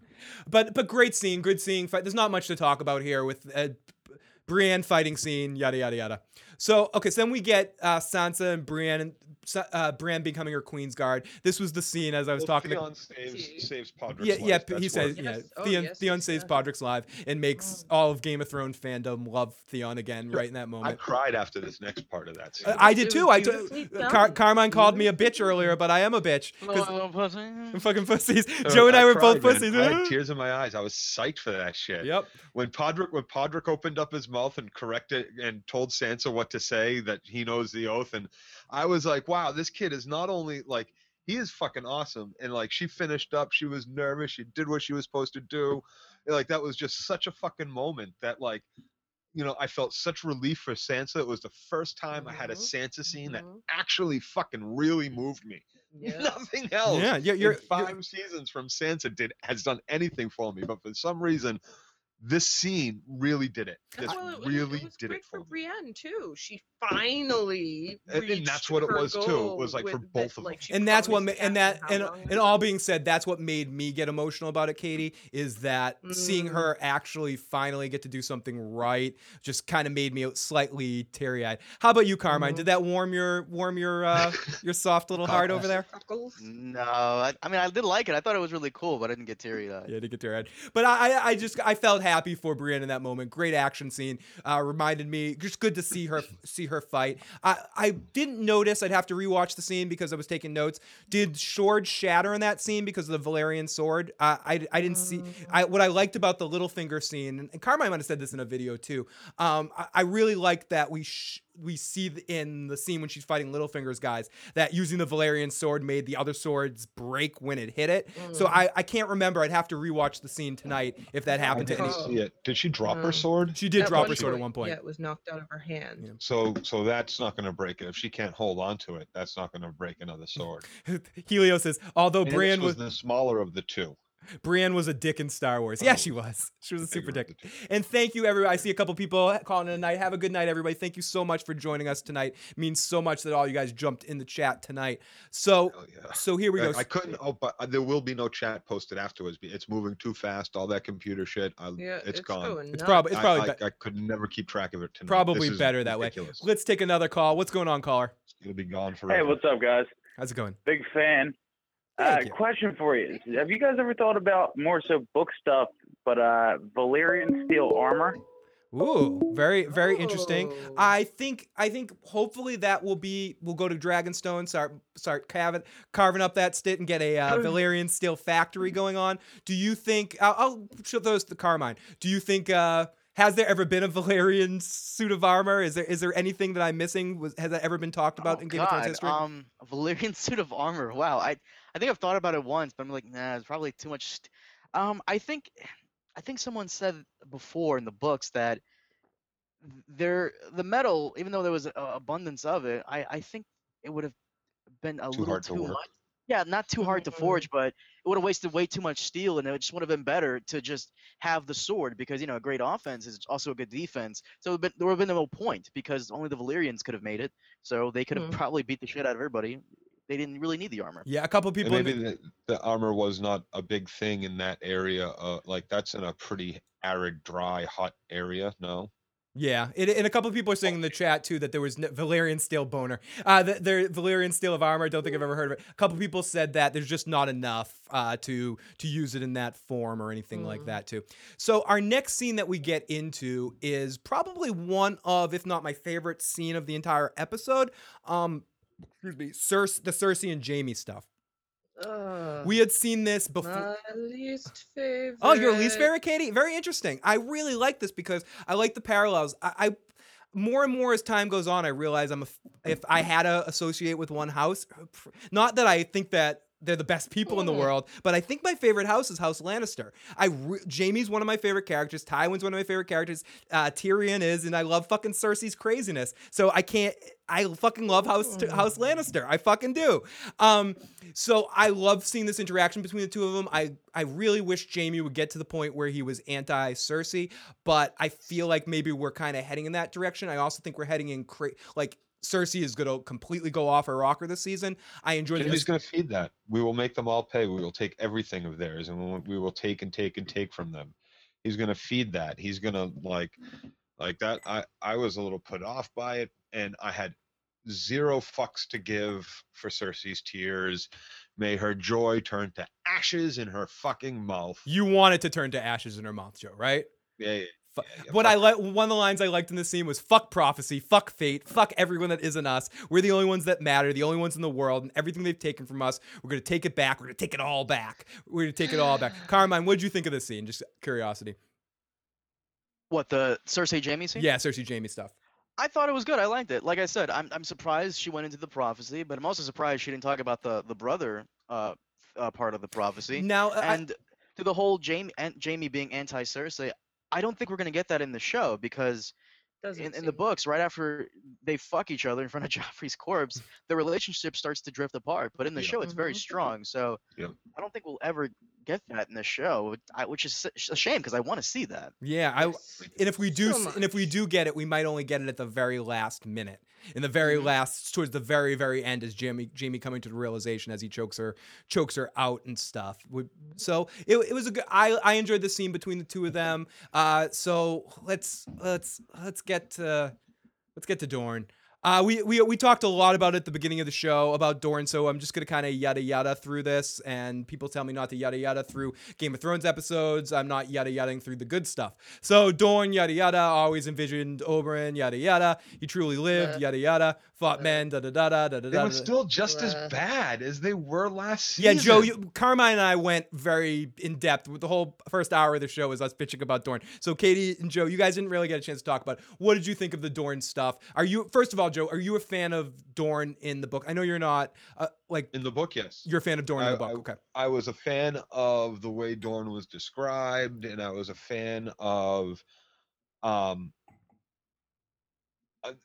but as far, I thought it kind of was, it cluttered a little bit of the story. I felt a little bit like I did about the Ironborn. That's why I was. It's funny you say that because I was going to say I know you don't have a big affinity for the Greyjoys. You don't have a big affinity for things off the beaten path of the main storyline. For the most part, you're not a big fan of the Grey. You're like, okay, the Greyjoys should be their own book. You don't want them in the main. I think I'm suppositioning what you say, but I've heard you say something similar to that before. And yeah, because there's like another character in the book too that there's kind of involved that I was like, where did this fucking come from? This is kind of really fucking weird. And then like, so it felt like just like the Ironborn Kingsmute crap, this was added in the books to make the book equal to the 1,500 pages that the last books were. Mm-hmm. So I kind of felt like it was there just to add more. But I did love all the Oberyn Martell shit, and I loved everything that led up to the fight with him in the mountain and I loved the backstories and with Prince Rhaegar and all this stuff, and it made for a richer, fuller world. I didn't like so much the focus on. Now they didn't really give much in the books. It almost seems like there's more in the show, and it's bad. Did you like the fact that they decided to kill Doran on the show? Did you? Well, I don't necessarily know if I don't like it because I don't know what's going to happen next. Like that could happen, freaking next book, first chapter, for Christ's sakes. Just like who the fuck knows with George Martin, but. I was hoping to get more from Bashir than basically 10 minutes of fucking screen time. Yeah. No, it's exactly what I expected, and it was done badly like I expected them to do it. Lazy Bazooka said... The whole thing up to the son being killed by the two girls. Yep. Carmine said Was he ever taught to fight? Like, turn your back on someone? I don't care if they said they won't she was not gonna kill me. you. And she never... Carmine really said this bothered. perfectly, and someone said, a couple people said in the chat too, Alexander Siddig was wasted. He's a good actor. He can do a lot of things, and he actually originally auditioned to play the Red Viper, but they told him he was too old, but he could play Doran. And you feel bad for the guy. You feel bad for the guy because he was a fan of the series, he's a fan of the books. I've read some stuff with him, and he probably thought he was going to be playing a much different character, and to be introduced to the show and now be associated with that storyline. I do feel bad for him. But let's get. Well, what's really worse about that, Phil, if you don't mind me. Oh no, please go. If what's really worse is I just fucking hate how the showrunners go. Yeah, we don't know if we're gonna do season 8. We only have 13 minutes of 13 episodes of content left. You would have had more had you incorporated Doran properly. Yeah, but of course they didn't. So absolutely. And they would have had more if they had done, the Iron Island shit right, and then they would have had more if they had done the trip north right, and they would have had more with Bran and them. It just they would have had so much more if they had done so much more according to the book. They could have made this 10 seasons easily. Yeah, they cut themselves off. So let's get to something. Oh, we'll take a call, but then let's get to something good to talk about. Welcome to the show, caller. How's it going? Hey guys, thanks for having me on. Hope you're having a wonderful evening. I actually have some notes here for once in my life, so I'm just going to read off real quick here on the Dorne topic. Do it. First off, if I'm not mistaken, is House Martell not the first great house in Game of Thrones, at least on the show, to go extinct? Because if I'm not mistaken, Duran's only son in the show is Trystane. Mm-hmm. Oh, good question. I think other than the Reigns, Casimir, like that sort of stuff that Tywin did, I think they are. Carmine, are they the first major house that you can think of to go extinct?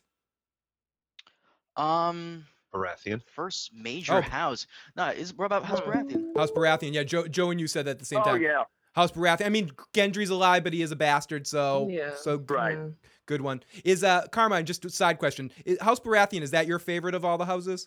Yeah, I like House Baratheon because if you look through their history, they're just a pretty kick-ass house. I mean, a lot of their lords have just been badasses, and I just like the design of the sigil. Robert was one of my favorite characters because he's like, we all have that one friend who is Robert, who's just a drunk douche.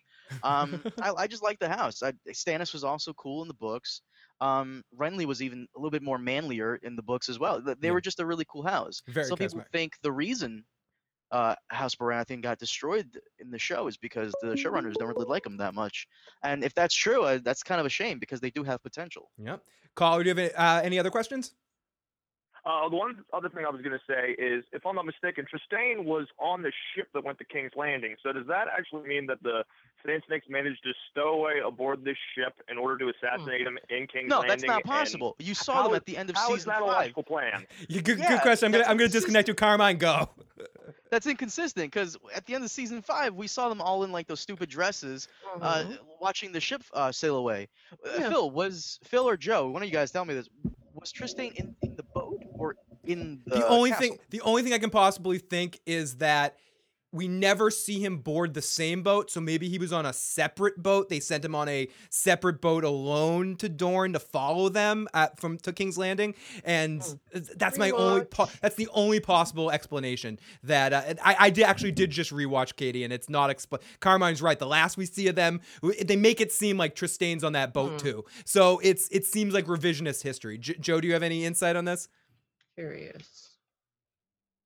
A wizard did it. A wizard did it. My insight is, God, Dorne shit sucks. Well, like and- really, okay, fucking sucks. It didn't seem like Trystane was devastated like he would be if he knew Myrcella was dead. Right. That's what makes me think, Katie. That's where it makes me think he must be on a different, like the whole thing. He's on a different boat. That it's a separate boat. Because the prince was moving there, so maybe he needs a whole boat with all of his shit. Because it's like it's in Spaceball. How did they get on the fucking boat?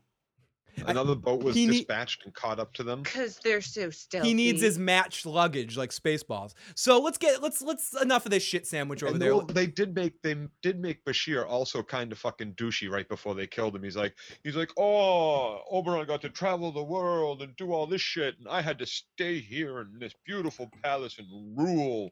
Oh well. And like all the guards just sit there and watch. Can we do me a favor now and just get the fuck off Dorne and let's get to a good scene, which is Tyrion and Varys walking together in Meereen. I can never get enough Tyrion and Varys. This was really funny stuff. They start talking about we're never going to fix this city from the top of the pyramid. We'll be fine. We're dressed like common merchants. And Varys goes, you walk like a rich person. You spend a lot of time studying rich people's walks. Well, you walk like. Yeah. You own the cobblestones beneath your fucking feet. Yep, that the paving stones are your personal property. And Varys goes, I used to steal from people like you when I was a boy. It's a good thing you're not a boy anymore. What? Get it? Because you don't have a cock? I love that line. I don't understand that. That he's not a boy anymore because he lost his penis. Oh, right. So he doesn't have, neither one of them is smart enough. He has to point out that he doesn't have a cock. I think that was part of the jab. Yeah, I think it was just Tyrion falling into the well of this is our relationship with me ragging on you, and I can't go 5 minutes without making a you don't have a cock joke. Get it? Get it? You don't have a cock? Get it? Yeah, get it? Get it? It was his. Tyrion is a lot of things, but he's a little prick too. They're pretty much the medieval fantasy version of Abbott and Costello. Yeah. Who's gonna ball? What's gonna ball? What's first base? Cut off the dick. Okay, so you got no cock. That wasn't as funny as I wanted it to be. So she thinks you want to eat your baby. Tyrion goes up to a commoner and be careful. She thinks you want to eat her baby. And then they get into the Misa. I will not sell you my child for dinner. Tyrion tries to speak Valyrian and doesn't do it too well. And they go back and forth, and they just keep going back and forth. Our queen isn't as popular as they used to be. They talk about the Sons of Harpies. We get the setup to later find out, and we don't find on this episode, but to later find out about Daario. I think there's 2 big clues in this episode about Daario being the leader of the Harpies. There's one in this scene when they go, it's too well organized. It's too well organized. It could be someone. It could also be a free man. It could be one of the former slaves that Dany feels has abandoned them. It could be anyone. And then later in the scene that we get afterwards with Dario and Jorah. Dario says something when he goes, maybe she went off to go somewhere else. I wish she would do that. He just gets this look on his face to me that I read. No, she wishes she could do that. She wishes she could do that. But he also gets this look on his face. I think like he wishes she could do that so he wouldn't have to backstab her, because I think he's starting to have, I think he's backstabbed her and he's starting to feel somewhat mildly bad for it. A betrayal of love. So ultimately, this scene ends with Marine with the ships, with Dany's ships burning, and this was a good scene. And anybody got anything else to say about the scene with Varys? Well, I like how everybody's running, everybody's fleeing a scene and screaming about shit. And so what does Abbott and Costello do? They head right into the wave of people running away. Most people be like, oh shit, like must be a herd of rats. Or away from the the blob is coming, the fog is coming, fucking the mountain is coming to Night rape Marie. people. Something. Yeah, we won't be sailing to Westeros anytime soon. Carmine, do you have anything you want to say about this scene before we move on? No, I really like their banter, and I hope it continues. Me I too. mean, Oh, yeah. I know we're gonna get like a red woman coming to Marine. Besides that one priest guy, we're gonna get like another Melisandre 2, you could say. Electric and Boogaloo. we know Varys hates people that do magic, so I hope like Tyrion and Varys' relationship doesn't deteriorate. Now- because most likely Tyrion will call on the red woman for help. Now, my question, or just to expand on that a little bit, maybe you can give me more, because I don't know if there is any more information about when the person cut off Varys' penis and threw it into them. Were they praying to the Red God? Was that the Red God? Or do we not know? Oh God, fucking Preston's got me on this one. Preston believes that the guy who did that was communicating with the old man that Bran goes to. Oh, the Bloodraven. Why would he? So- Why would that? Why would that? How does he get that? He I thinks have no idea. Bloodraven You have is- to watch that Yeah, video.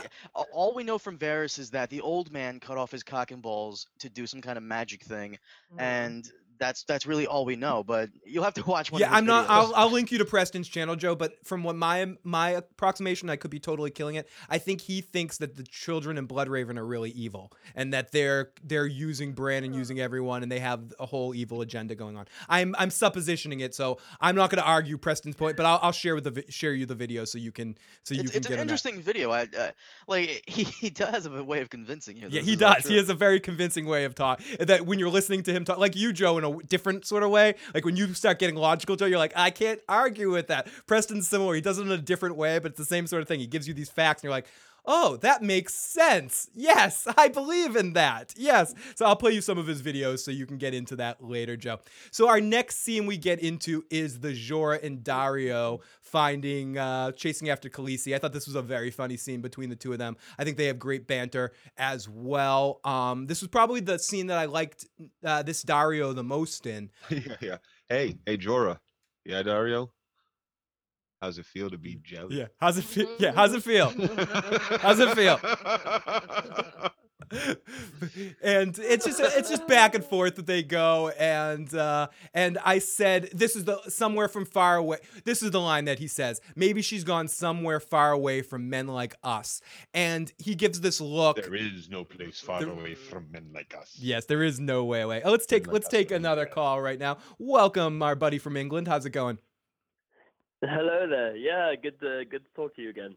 So, you were talking about Dario, and I just want to bring up a theory. You might have heard about it before, but have you heard about the theory that Dario might be Benjen Stark? Ooh. Nope, he's not. Let's go to Red Team. Red, what do you say? No. No, he's not. Oh, well, not in the show at least. In the books, that's possible. George likes to disguise characters as other characters. We've seen that before. But in the show, that's just not. Well, unless Benjen is secretly like a faceless person, but I doubt that. I think Benjen somehow has something to do with the Night's King and the White Yeah, I think Walkers. Dario's Dario.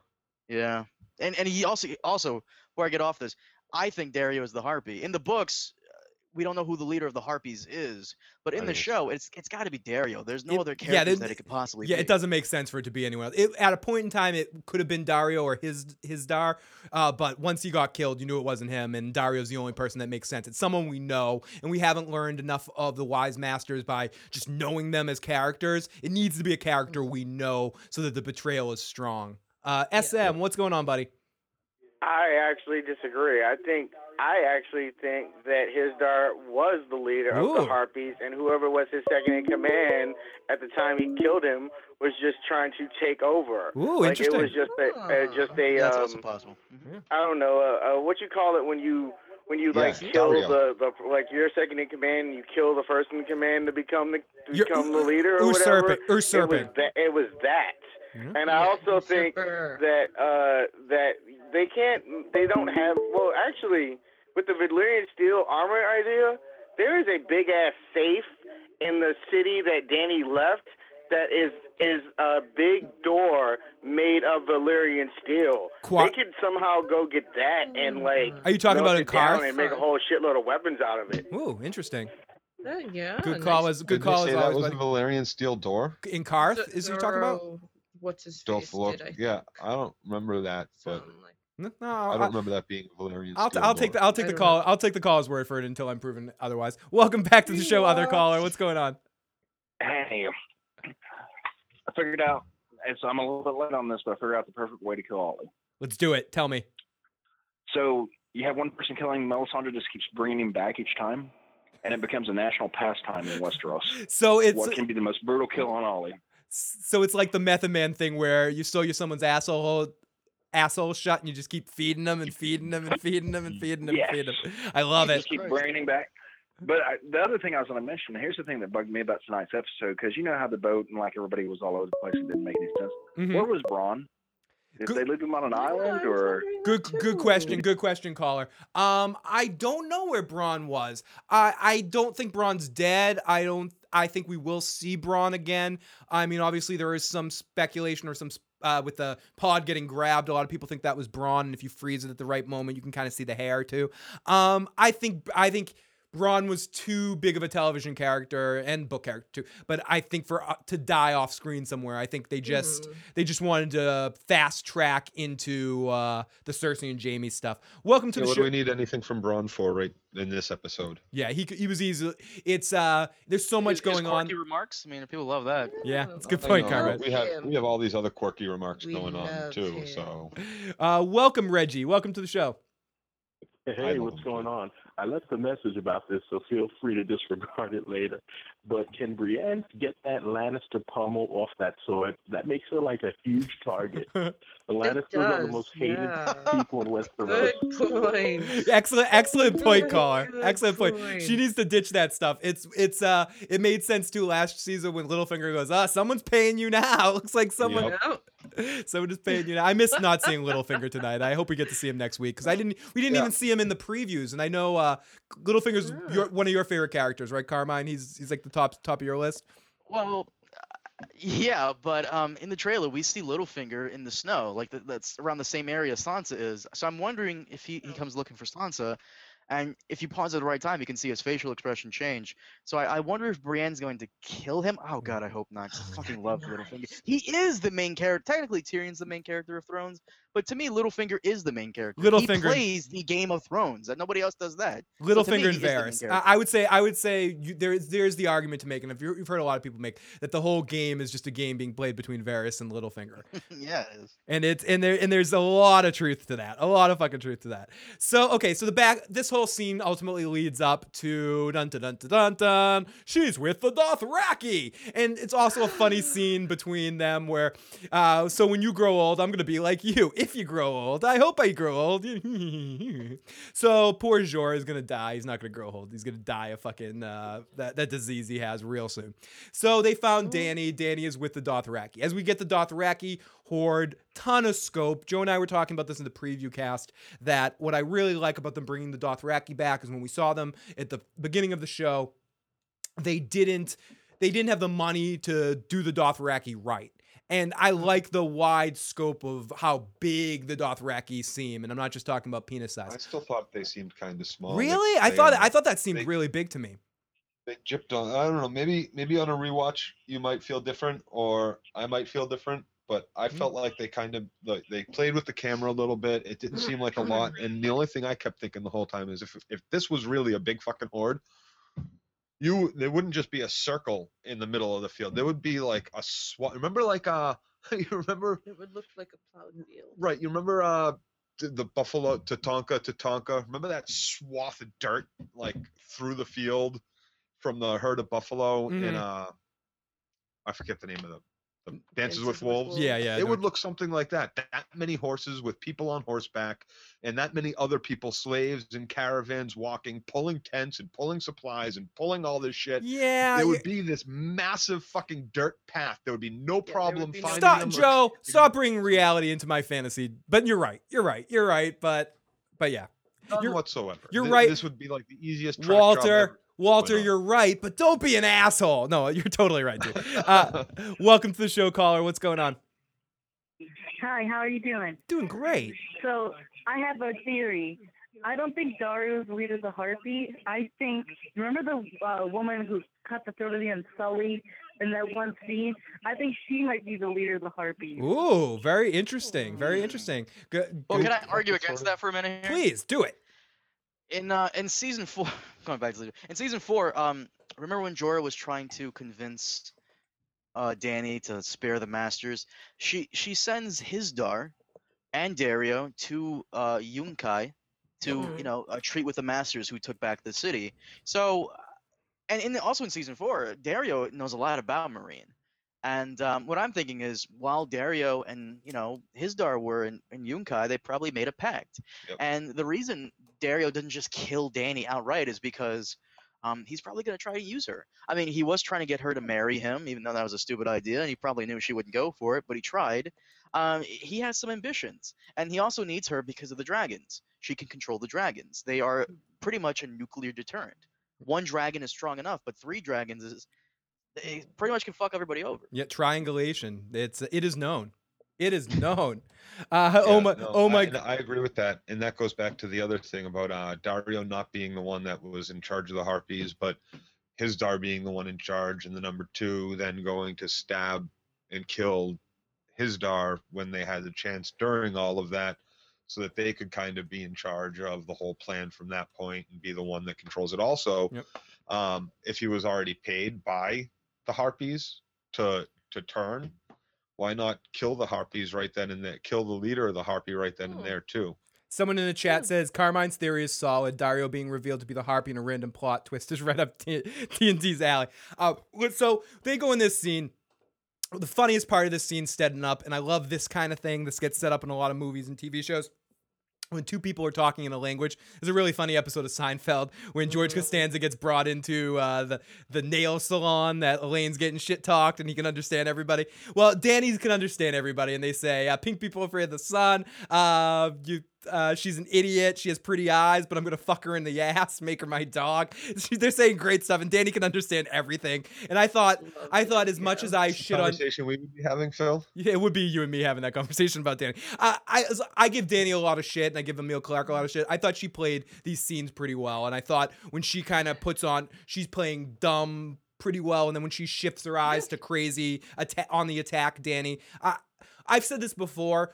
My problem with Daenerys scenes are on my second watches. Usually, I'm interested in them on my first watches. I just don't feel like they especially the past ones in past seasons, like when we're doing rewatches of seasons 1 and 2, and you're like, okay, all this shit happened, and it really didn't amount to too much.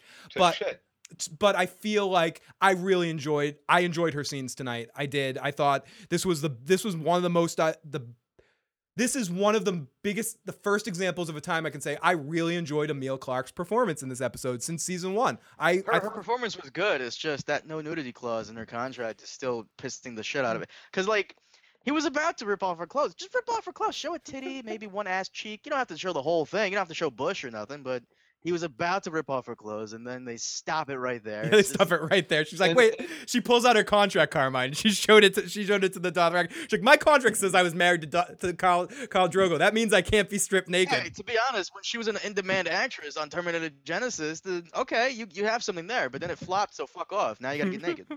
Yeah, and the thing too is, she goes off. I am Daenerys Storm. I was waiting to get you two together on this right? naked Daenerys shit. And he basically says the same thing to her that fat fuck said in Karth when he was standing at the top of the stairs looking down at her and said, "I don't give a shit. I don't give a shit who, like, you're the queen of what? You're the queen of nothing. I don't see an army. I don't see a society anywhere. You're a scared little girl about to get fucked in Thank you, Lauren, for joining us. Everybody in my Khalasar. Shut the fuck up." And he should have ripped her dress off, smacked her in the mouth for saying anything in the first place. She wouldn't even be able to get a freaking word out. Yeah, she's pretty, but she'll still be pretty when she's crying and bleeding from the lip too. Oh, I'm sure that's what he's thinking. Joe, sorry to interrupt. All the other Khalasar is thinking. Keith Hinton asked the important question I forgot. Do the curtains match the carpet? We forgot that. I wonder if she has white hair on her pussy as well, is what he says. Have you ever fucked a girl with white hair? Not since your grandma. And there's a little foreshadow in there about the white-haired pussy. Yeah. Some funny stuff. Ultimately, the scene leads up. We kind of just already talked around this. It leads up to the point where she's about to get her clothes ripped off and raped by the new Carl, and she throws the Drogo card. She has it in her back pocket the whole time. At first, she tries getting all rage-filled Targaryen on his ass, and he's not buying any of that shit. So finally, she throws the Drogo card, and she goes, "Yeah." Blah, blah, blah. And what bothers me, not bothers me, but Daenerys is a character. No, she's stupid. I would think that Daenerys would be smart enough to realize that by saying that to them, yeah, she's not going to get raped, but they're just going to drag her to Vaz Dothrak and make her sit with the crones. Like, she should know that already. And I think, maybe it's the lesser of the two problems. Obviously, that's better than getting railed by a bunch of Dothraki. But ultimately, I think that, I don't know, she was maybe in a no-win position. Maybe I'm being hard on Daenerys here. Yeah. Maybe I'm being hard on Daenerys. So she ultimately does that, and they tell her that no one's going to hurt her, no one's going to touch her, because that's not what happens. You're going to go to Vastaratharak and have to sit around with the rest of the crones that we met in season 1. So I think that's enough of Daenerys. We're going to get more into Daenerys as the weeks come. Like Carl's his line, I even if I were a blind man, just by hearing my wife say to kill you now, I know you're pretty. Oh. And I am glad I'm not blind. Carmine, this one's for you. A comment says, episode 2 is going to be a full Sam and Gilly episode. It's confirmed. How do you feel about that, Carmine? Oh gosh, someone I think you just killed Carmine. Chatter. Way to go! It's we got through almost the whole show, and I would love a full Sam and Gilly episode. Fuck you, Joe. I don't like Gilly. I'm not a big Gilly fan. No, you like book Sam when Sam is fucking relevant, not like Sam and Gilly's love relationship type of bullshit. True. I've heard you've quoted to say that they've screwed up Sam for you in the show, right? If you want to get into it, okay. So so our next scene that we get into is blind Arya sitting there in the street begging. Some dude gives her a coin. Then we hear the waif talking to her. Are you listening, blind girl? Do you hear them talking? Do you hear any of them talking to you? No, it's so sad. Stand and fight, blind girl. I can't see you. Well, that's your fucking problem, not mine. And she beats the shit out of Arya and goes, "See you tomorrow." Then she punches her time clock. So I guess my question to everybody about this is, do you think this is basically going to be our Arya story all season? Will we see Arya possibly doing more this season? Will she leave Braavos this season? I'll go to Joe and Katie first and then over to Carmine. Will Arya leave Braavos this season?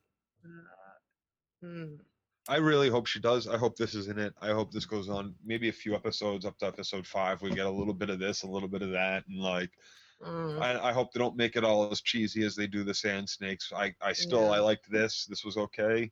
It's good now. But I hope they don't draw it out. I really hope they don't draw it out. Do you feel like it could get... Arya has the passion and the desire to kick this girl's ass real quick. Yeah, and that's coming. Carmine, what did you think of the Arya scenes, and where would you like to see Arya go this season?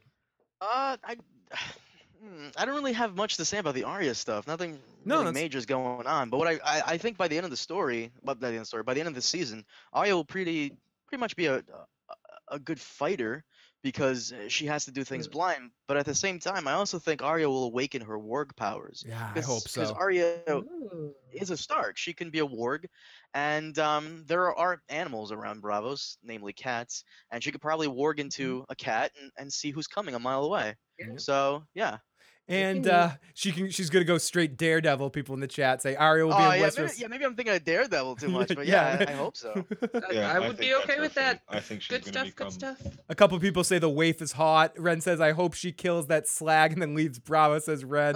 Arya going full Daredevil. Arya goes full Daredevil. You mean act like shit? Waifs need some serious sodomy done to her, says Heath hinted. Fucking Heath. People want to know, Carmine, where are you from? Carmine, where the fuck are you from? Well, I'll put it this way. I'm from the city that Daredevil protects. No lie. Yep. So And Carmine, show your fucking face. That's what people want. Show your face, I Carmine. like my anonymity like grade A under A. So maybe another point. So yeah, they're your answers to those questions, chat. So let's continue. So yeah, see your ass tomorrow. Beat your ass today. I'll beat your ass tomorrow. So okay, back at the wall. Here's our sort of end scene here, our final scene of the episode. And we'll get through this final scene, and then I'll open up the phones for a little while for a couple more calls before we call it an evening. Huge thanks to Carmine for joining us for all evening. Fucking trooper, Carmine, joining us for all night. We really appreciate it. So back at the wall, and I'm so glad that you and Joe, I'm so glad you, Katie, were able to join us tonight. Joe, yeah, I'm glad. No, I'm so glad both you guys were able to get in here tonight. You know what my problem was, and I don't know why neither mic was coming up for this reason, but the main mix button was pressed, but I don't understand why that would fuck with the cam. Too much inside baseball. We'll talk about that after the show, Joe. Back at the wall, Thorne is banging on the door. This was a really awesome interaction between Thorne and Davos. We want to talk about favorite points in the episode. I loved this part. I love this part. This got me super excited. This was the part where I started to getting my fucking super excitement type thing going on. Oh my God, I'm so excited. Back at the wall, Thorne's banging on the door. Ghost is pissed. Sir Davos is like, we have no cause to fight. Or Thorne says to him, we have no cause to fight. We're both anointed knights. And then I love Davos. Davos turns to him. Oh, hear that, lads? We got nothing to fear here. We're okay. And Thorne goes, I grant you amnesty to all brothers who throw down their arms before nightfall. And you, Sir Davos, I will allow you to travel south as a free man. Out and Davos goes, and do I get some mutton? Yeah, I like mutton. Mutton's good. And the look on Thorne's face, great play by the actor. The moment that the actor takes this moment, he just gives this look like, what did you say? What did you say? Yeah. You have some mutton. My question to you guys, and we get into this, Davos is like, I'm not we'll discuss it amongst ourselves and get back to you. And Thorne kind of laughs. And then he goes, boys, I've been running from men like this my whole life. In my learned opinion, if we open that door, they all slaughter us. Do all three of you guys agree with that? If they open that door, does Thorne just kill all of them anyway? Absolutely. Carmine, do you think that Thorne kills them no matter what? God, he's not letting Davos escape. Yeah, he's not letting anybody escape. So you can take that fucking red bitch with you if you want to take the red bitch with you. Now, boys, I've been running from men like this my whole life. In my learned opinion, if we open that door, they all slaughter us. They want to come in, they're going to come in. But we don't need to make it easy for them. Ed is our only chance. And then I love this line, even though it's just, I think this was a bit of a fan service line because Ed is a popular character. It's a sad fucking statement if Dolores Ed is our only chance. There's always the red woman. What? One redhead against all these armed men?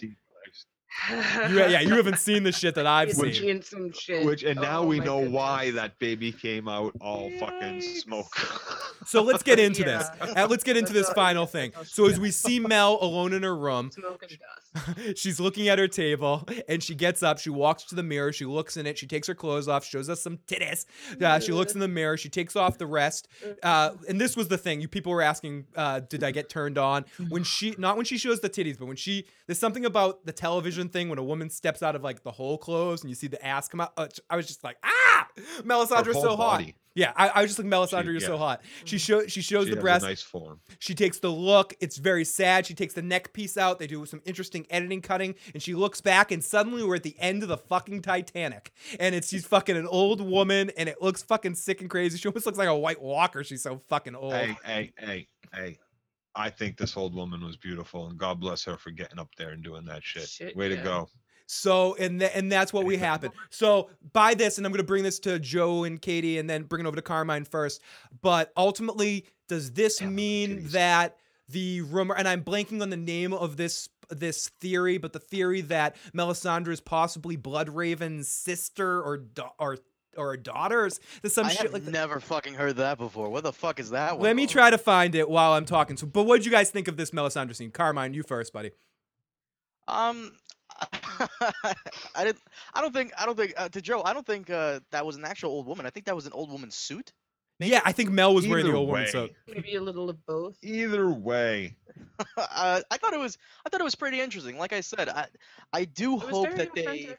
they That's what our bodies explain. do. My body looks like that. What are you Yeah, kidding like me? I hope they explain why in season 4, episode 7, she was taking a shower and she didn't have the necklace on. I hope they explain, like, is it immortality? Is it eternal youth? What the hell is that? It's or There was also a potion on the table too. Yeah. That she put the necklace down next to. So maybe it's a combination of both, or Maybe she can keep the form for a certain time after taking the necklace off, but can choose not to. Well, I mean, magic. It's somewhat Yeah. magic, somewhat. Sorry, I'm looking for that. Did she theory. not have? Did she not have the necklace on when she was showering that time? She didn't. Carmine was talking about that earlier. She absolutely did not have She it. did not have it on. And what one of my commenters said was how She had it in when her ass. Celise sees her in the bath, she doesn't see an old woman. She sees a young woman. Maybe because Celise is so devoted to the Lord of Light that the Lord of Light clouds her vision, and because she's so devoted, and that's probably it. Makes more sense than what we got. Just regular old deep denial can do that for a person. Very Pretty true. much. They want to see. Very true, Katie. So it was using some sort of glamour effect in defense of the leaked pictures. Here it is. I found it. So Dorona. Sorry, guys. I am. So I enjoyed this. I enjoyed that scene for the most part. I feel like it definitely gives some more perspective on Melisandre and her glamour powers and that sort of thing. I don't know. It's going to be interesting to see where they go with that after the fact. What relevance it has. Does she use some of that ability somehow to bring back Jon Snow? Does it have anything to do with bringing back Jon Snow? Let's jump to the caller while I look through my notes. Welcome, caller. What's going on? Hey, sorry, I feel like I've called so many times. No, don't worry about it. It's awesome. Love it. I just wanted to say, well, I've got 2 questions, basically. What do you think about the title of the episode? Like, calling it The Red Woman, I felt like that would have more of an implication. Like, there'd be... Like, you'd be able to see the Red Woman in the East, in Marine. And I just felt like Melisandre didn't do much for the episode title to be related to the Red Woman. And then, sorry, my second question was mainly just about, at the end in the little teaser for the next episode, you see Cersei kind of battling off with Tommen's men. And what do you think would be happening with Cersei versus Tommen? Sorry. No, Love don't. the show and everything. Don't be sorry. Great points. Joe? I think what I saw in that last episode, in that last scene, I thought what I was watching was when she took that necklace off. Okay, first off, all the shit she saw, she's definitely not only like handing out the Kool-Aid, she is also a client, right? So I think that when Stannis dies, and then her other vision of I saw Jon fighting at Winterfell, and then she's sitting in front of the fire in that last scene, and she looks very depressed and really thinking hard, and we see her get up and she takes the necklace. She's looking in the mirror now, hard look at herself, and then she takes off the necklace and puts it down next to a vial, which I thought, what's in that vial? And then she takes another even longer hard look at herself in her old woman form, and then climbs into bed to sleep. And I thought, did she just kill herself? Oh. See, I didn't Did she give her, Did she give up? Did she say, I'm done? I was wrong about everything? I don't think that that's what they did, Joe, but I see where maybe you're going with there. I think it was just more of a wink and nod to the camera sort of thing to let us know that she has those kind of abilities to kind of bring the glamour magic into the show. Well, to show us that, you haven't seen her do what I've seen her do, that she's obviously magic. She's obviously got some ability, but Someone says in the chat, Najo. Let's take a couple more calls and then we're going to call it an evening. Welcome to the show, caller. What's going on? Hello. So I have a question about prophecies, basically. So prophecies are fucking shit. Yeah. So in the whole kind of hello. Hi, you're still there. Yep.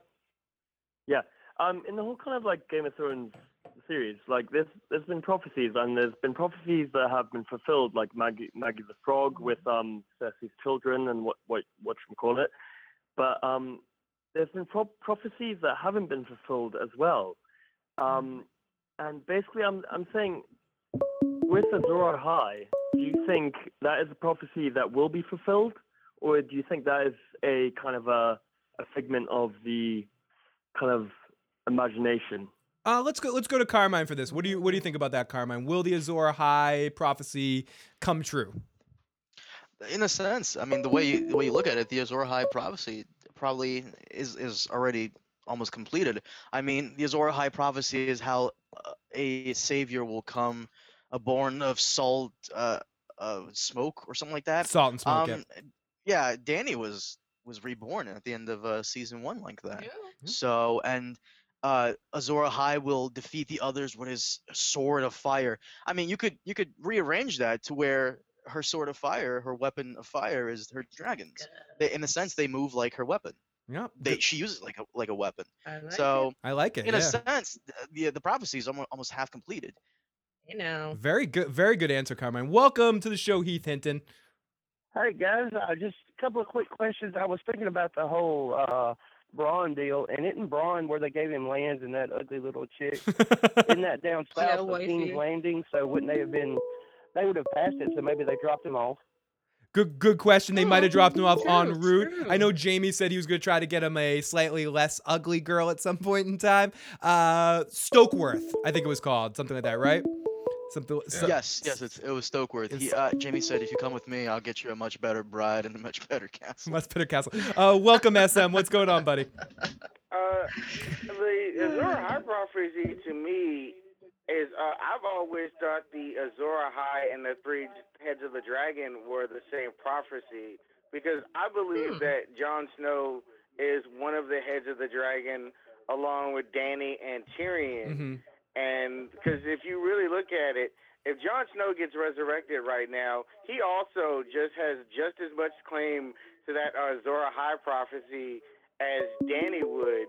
Like by all the shit that he's done, and like you could, and I would argue that Jon Snow might have more control over the dragon that he's supposed to take control of, because I think he's gonna warg his dragon and take control of it. I don't think Dany has control of the dragons. I think Tyrion or Jon Snow will get control of them. Tyrion by like being smart enough to train them somehow, and Jon Snow by warging his. Very good call, buddy. And she doesn't have control of those dragons. They have a bond with her. Yeah, two of them are locked up. But yeah, set the dragons free. Bad mom. Set him free, Terry. I know, Katie. Horrible mom. Welcome to the show, caller. A couple more calls. What's going on, buddy? Hi, it's Carson again. I was wondering if you thought anything about the fact that both Thoros and Melisandre lost faith in the Red God might be a prerequisite to being able to resurrect people. Very interesting, and I think that is a good parallel. At least, if anything, at least if it's nothing, at least it's an interesting parallel that they set up there, where Melisandre's starting to doubt herself to a certain extent. But it's gonna be interesting to get inside Melisandre's head a little bit in the next episode, especially after what we have seen and see her explore her thoughts a little bit more. Welcome, KLC. Yeah. What's going on, buddy? Hey, I just got a few quick questions. So you all agree that this is definitely one of the best shows on television, right? Yeah, personally, I feel that way. All right. Well, I'm glad we can agree that Fear the Walking Dead is one of the greatest shows ever, but I'm just a little bit confused. You guys are Whoa, what'd you say? Hey, wait, It sounds way different from the episode I watched. What are you talking about? Are you talking about Baywatch with zombies? What's going on here? Do you know what I gotta say to that? I gotta say. I heard you say White Walkers a few times. I mean, there's walkers in the show, but all this like fantasy stuff, I don't know what you guys are watching. Shut the fuck up, Casey. We're blowing KLC up right now. Shut the fuck up, KLC. Shut the fuck up, Joe. I mean KLC. Welcome to the show, caller. What's going on? Great call, KLC. Hey everybody. So on that note about Jon and Tyrion and them being able to control their dragons, what that brought to mind was, and this is something that I read a lot in the gap between the seasons, but people start talking about how Daenerys may end up getting the whole Targaryen thing of going crazy, and I'm wondering, as she sees Jon and Tyrion take control of their own dragons and being in charge of that power, and she can barely get hers to do what she wants, is that what finally makes her snap, and then she goes off and setting fire to everything? Yeah, very. That's a very good question. That's an interesting point. Good I like point. So I guess this is a good point. Great to take all of your calls tonight. Any final thoughts, Carmine? You have any final thoughts on this episode? I know your video's coming out later in the week, so you want to save some stuff for that video. But any final thoughts? I thought the episode was pretty good. It was pretty much just a setup episode. We didn't really get a lot of things going on. And like you said, it was really short. I honestly wish they would stop bullshitting us and give us a first episode that's at least 1 hour and 30 minutes to set up everything. Yeah, I agree with you, and I feel like so many shows, even on regular television, whether it be FX or something like that, are so much that they'll give you those hour-and-a-half episodes. But Game of Thrones, why can't you give us more? It's almost always a finale episode too. They never do it on it's almost never like the first episode will be. Yeah. Like I think Sons of Anarchy has, but Sons for did the a most lot. part, none of them do it that way. Special 1.5 hour premiere, 2 hour premiere. Yeah, occasionally, but it's always Joe. Anything else you wanna? Anything else you guys want to hit up on this episode before we call it an evening?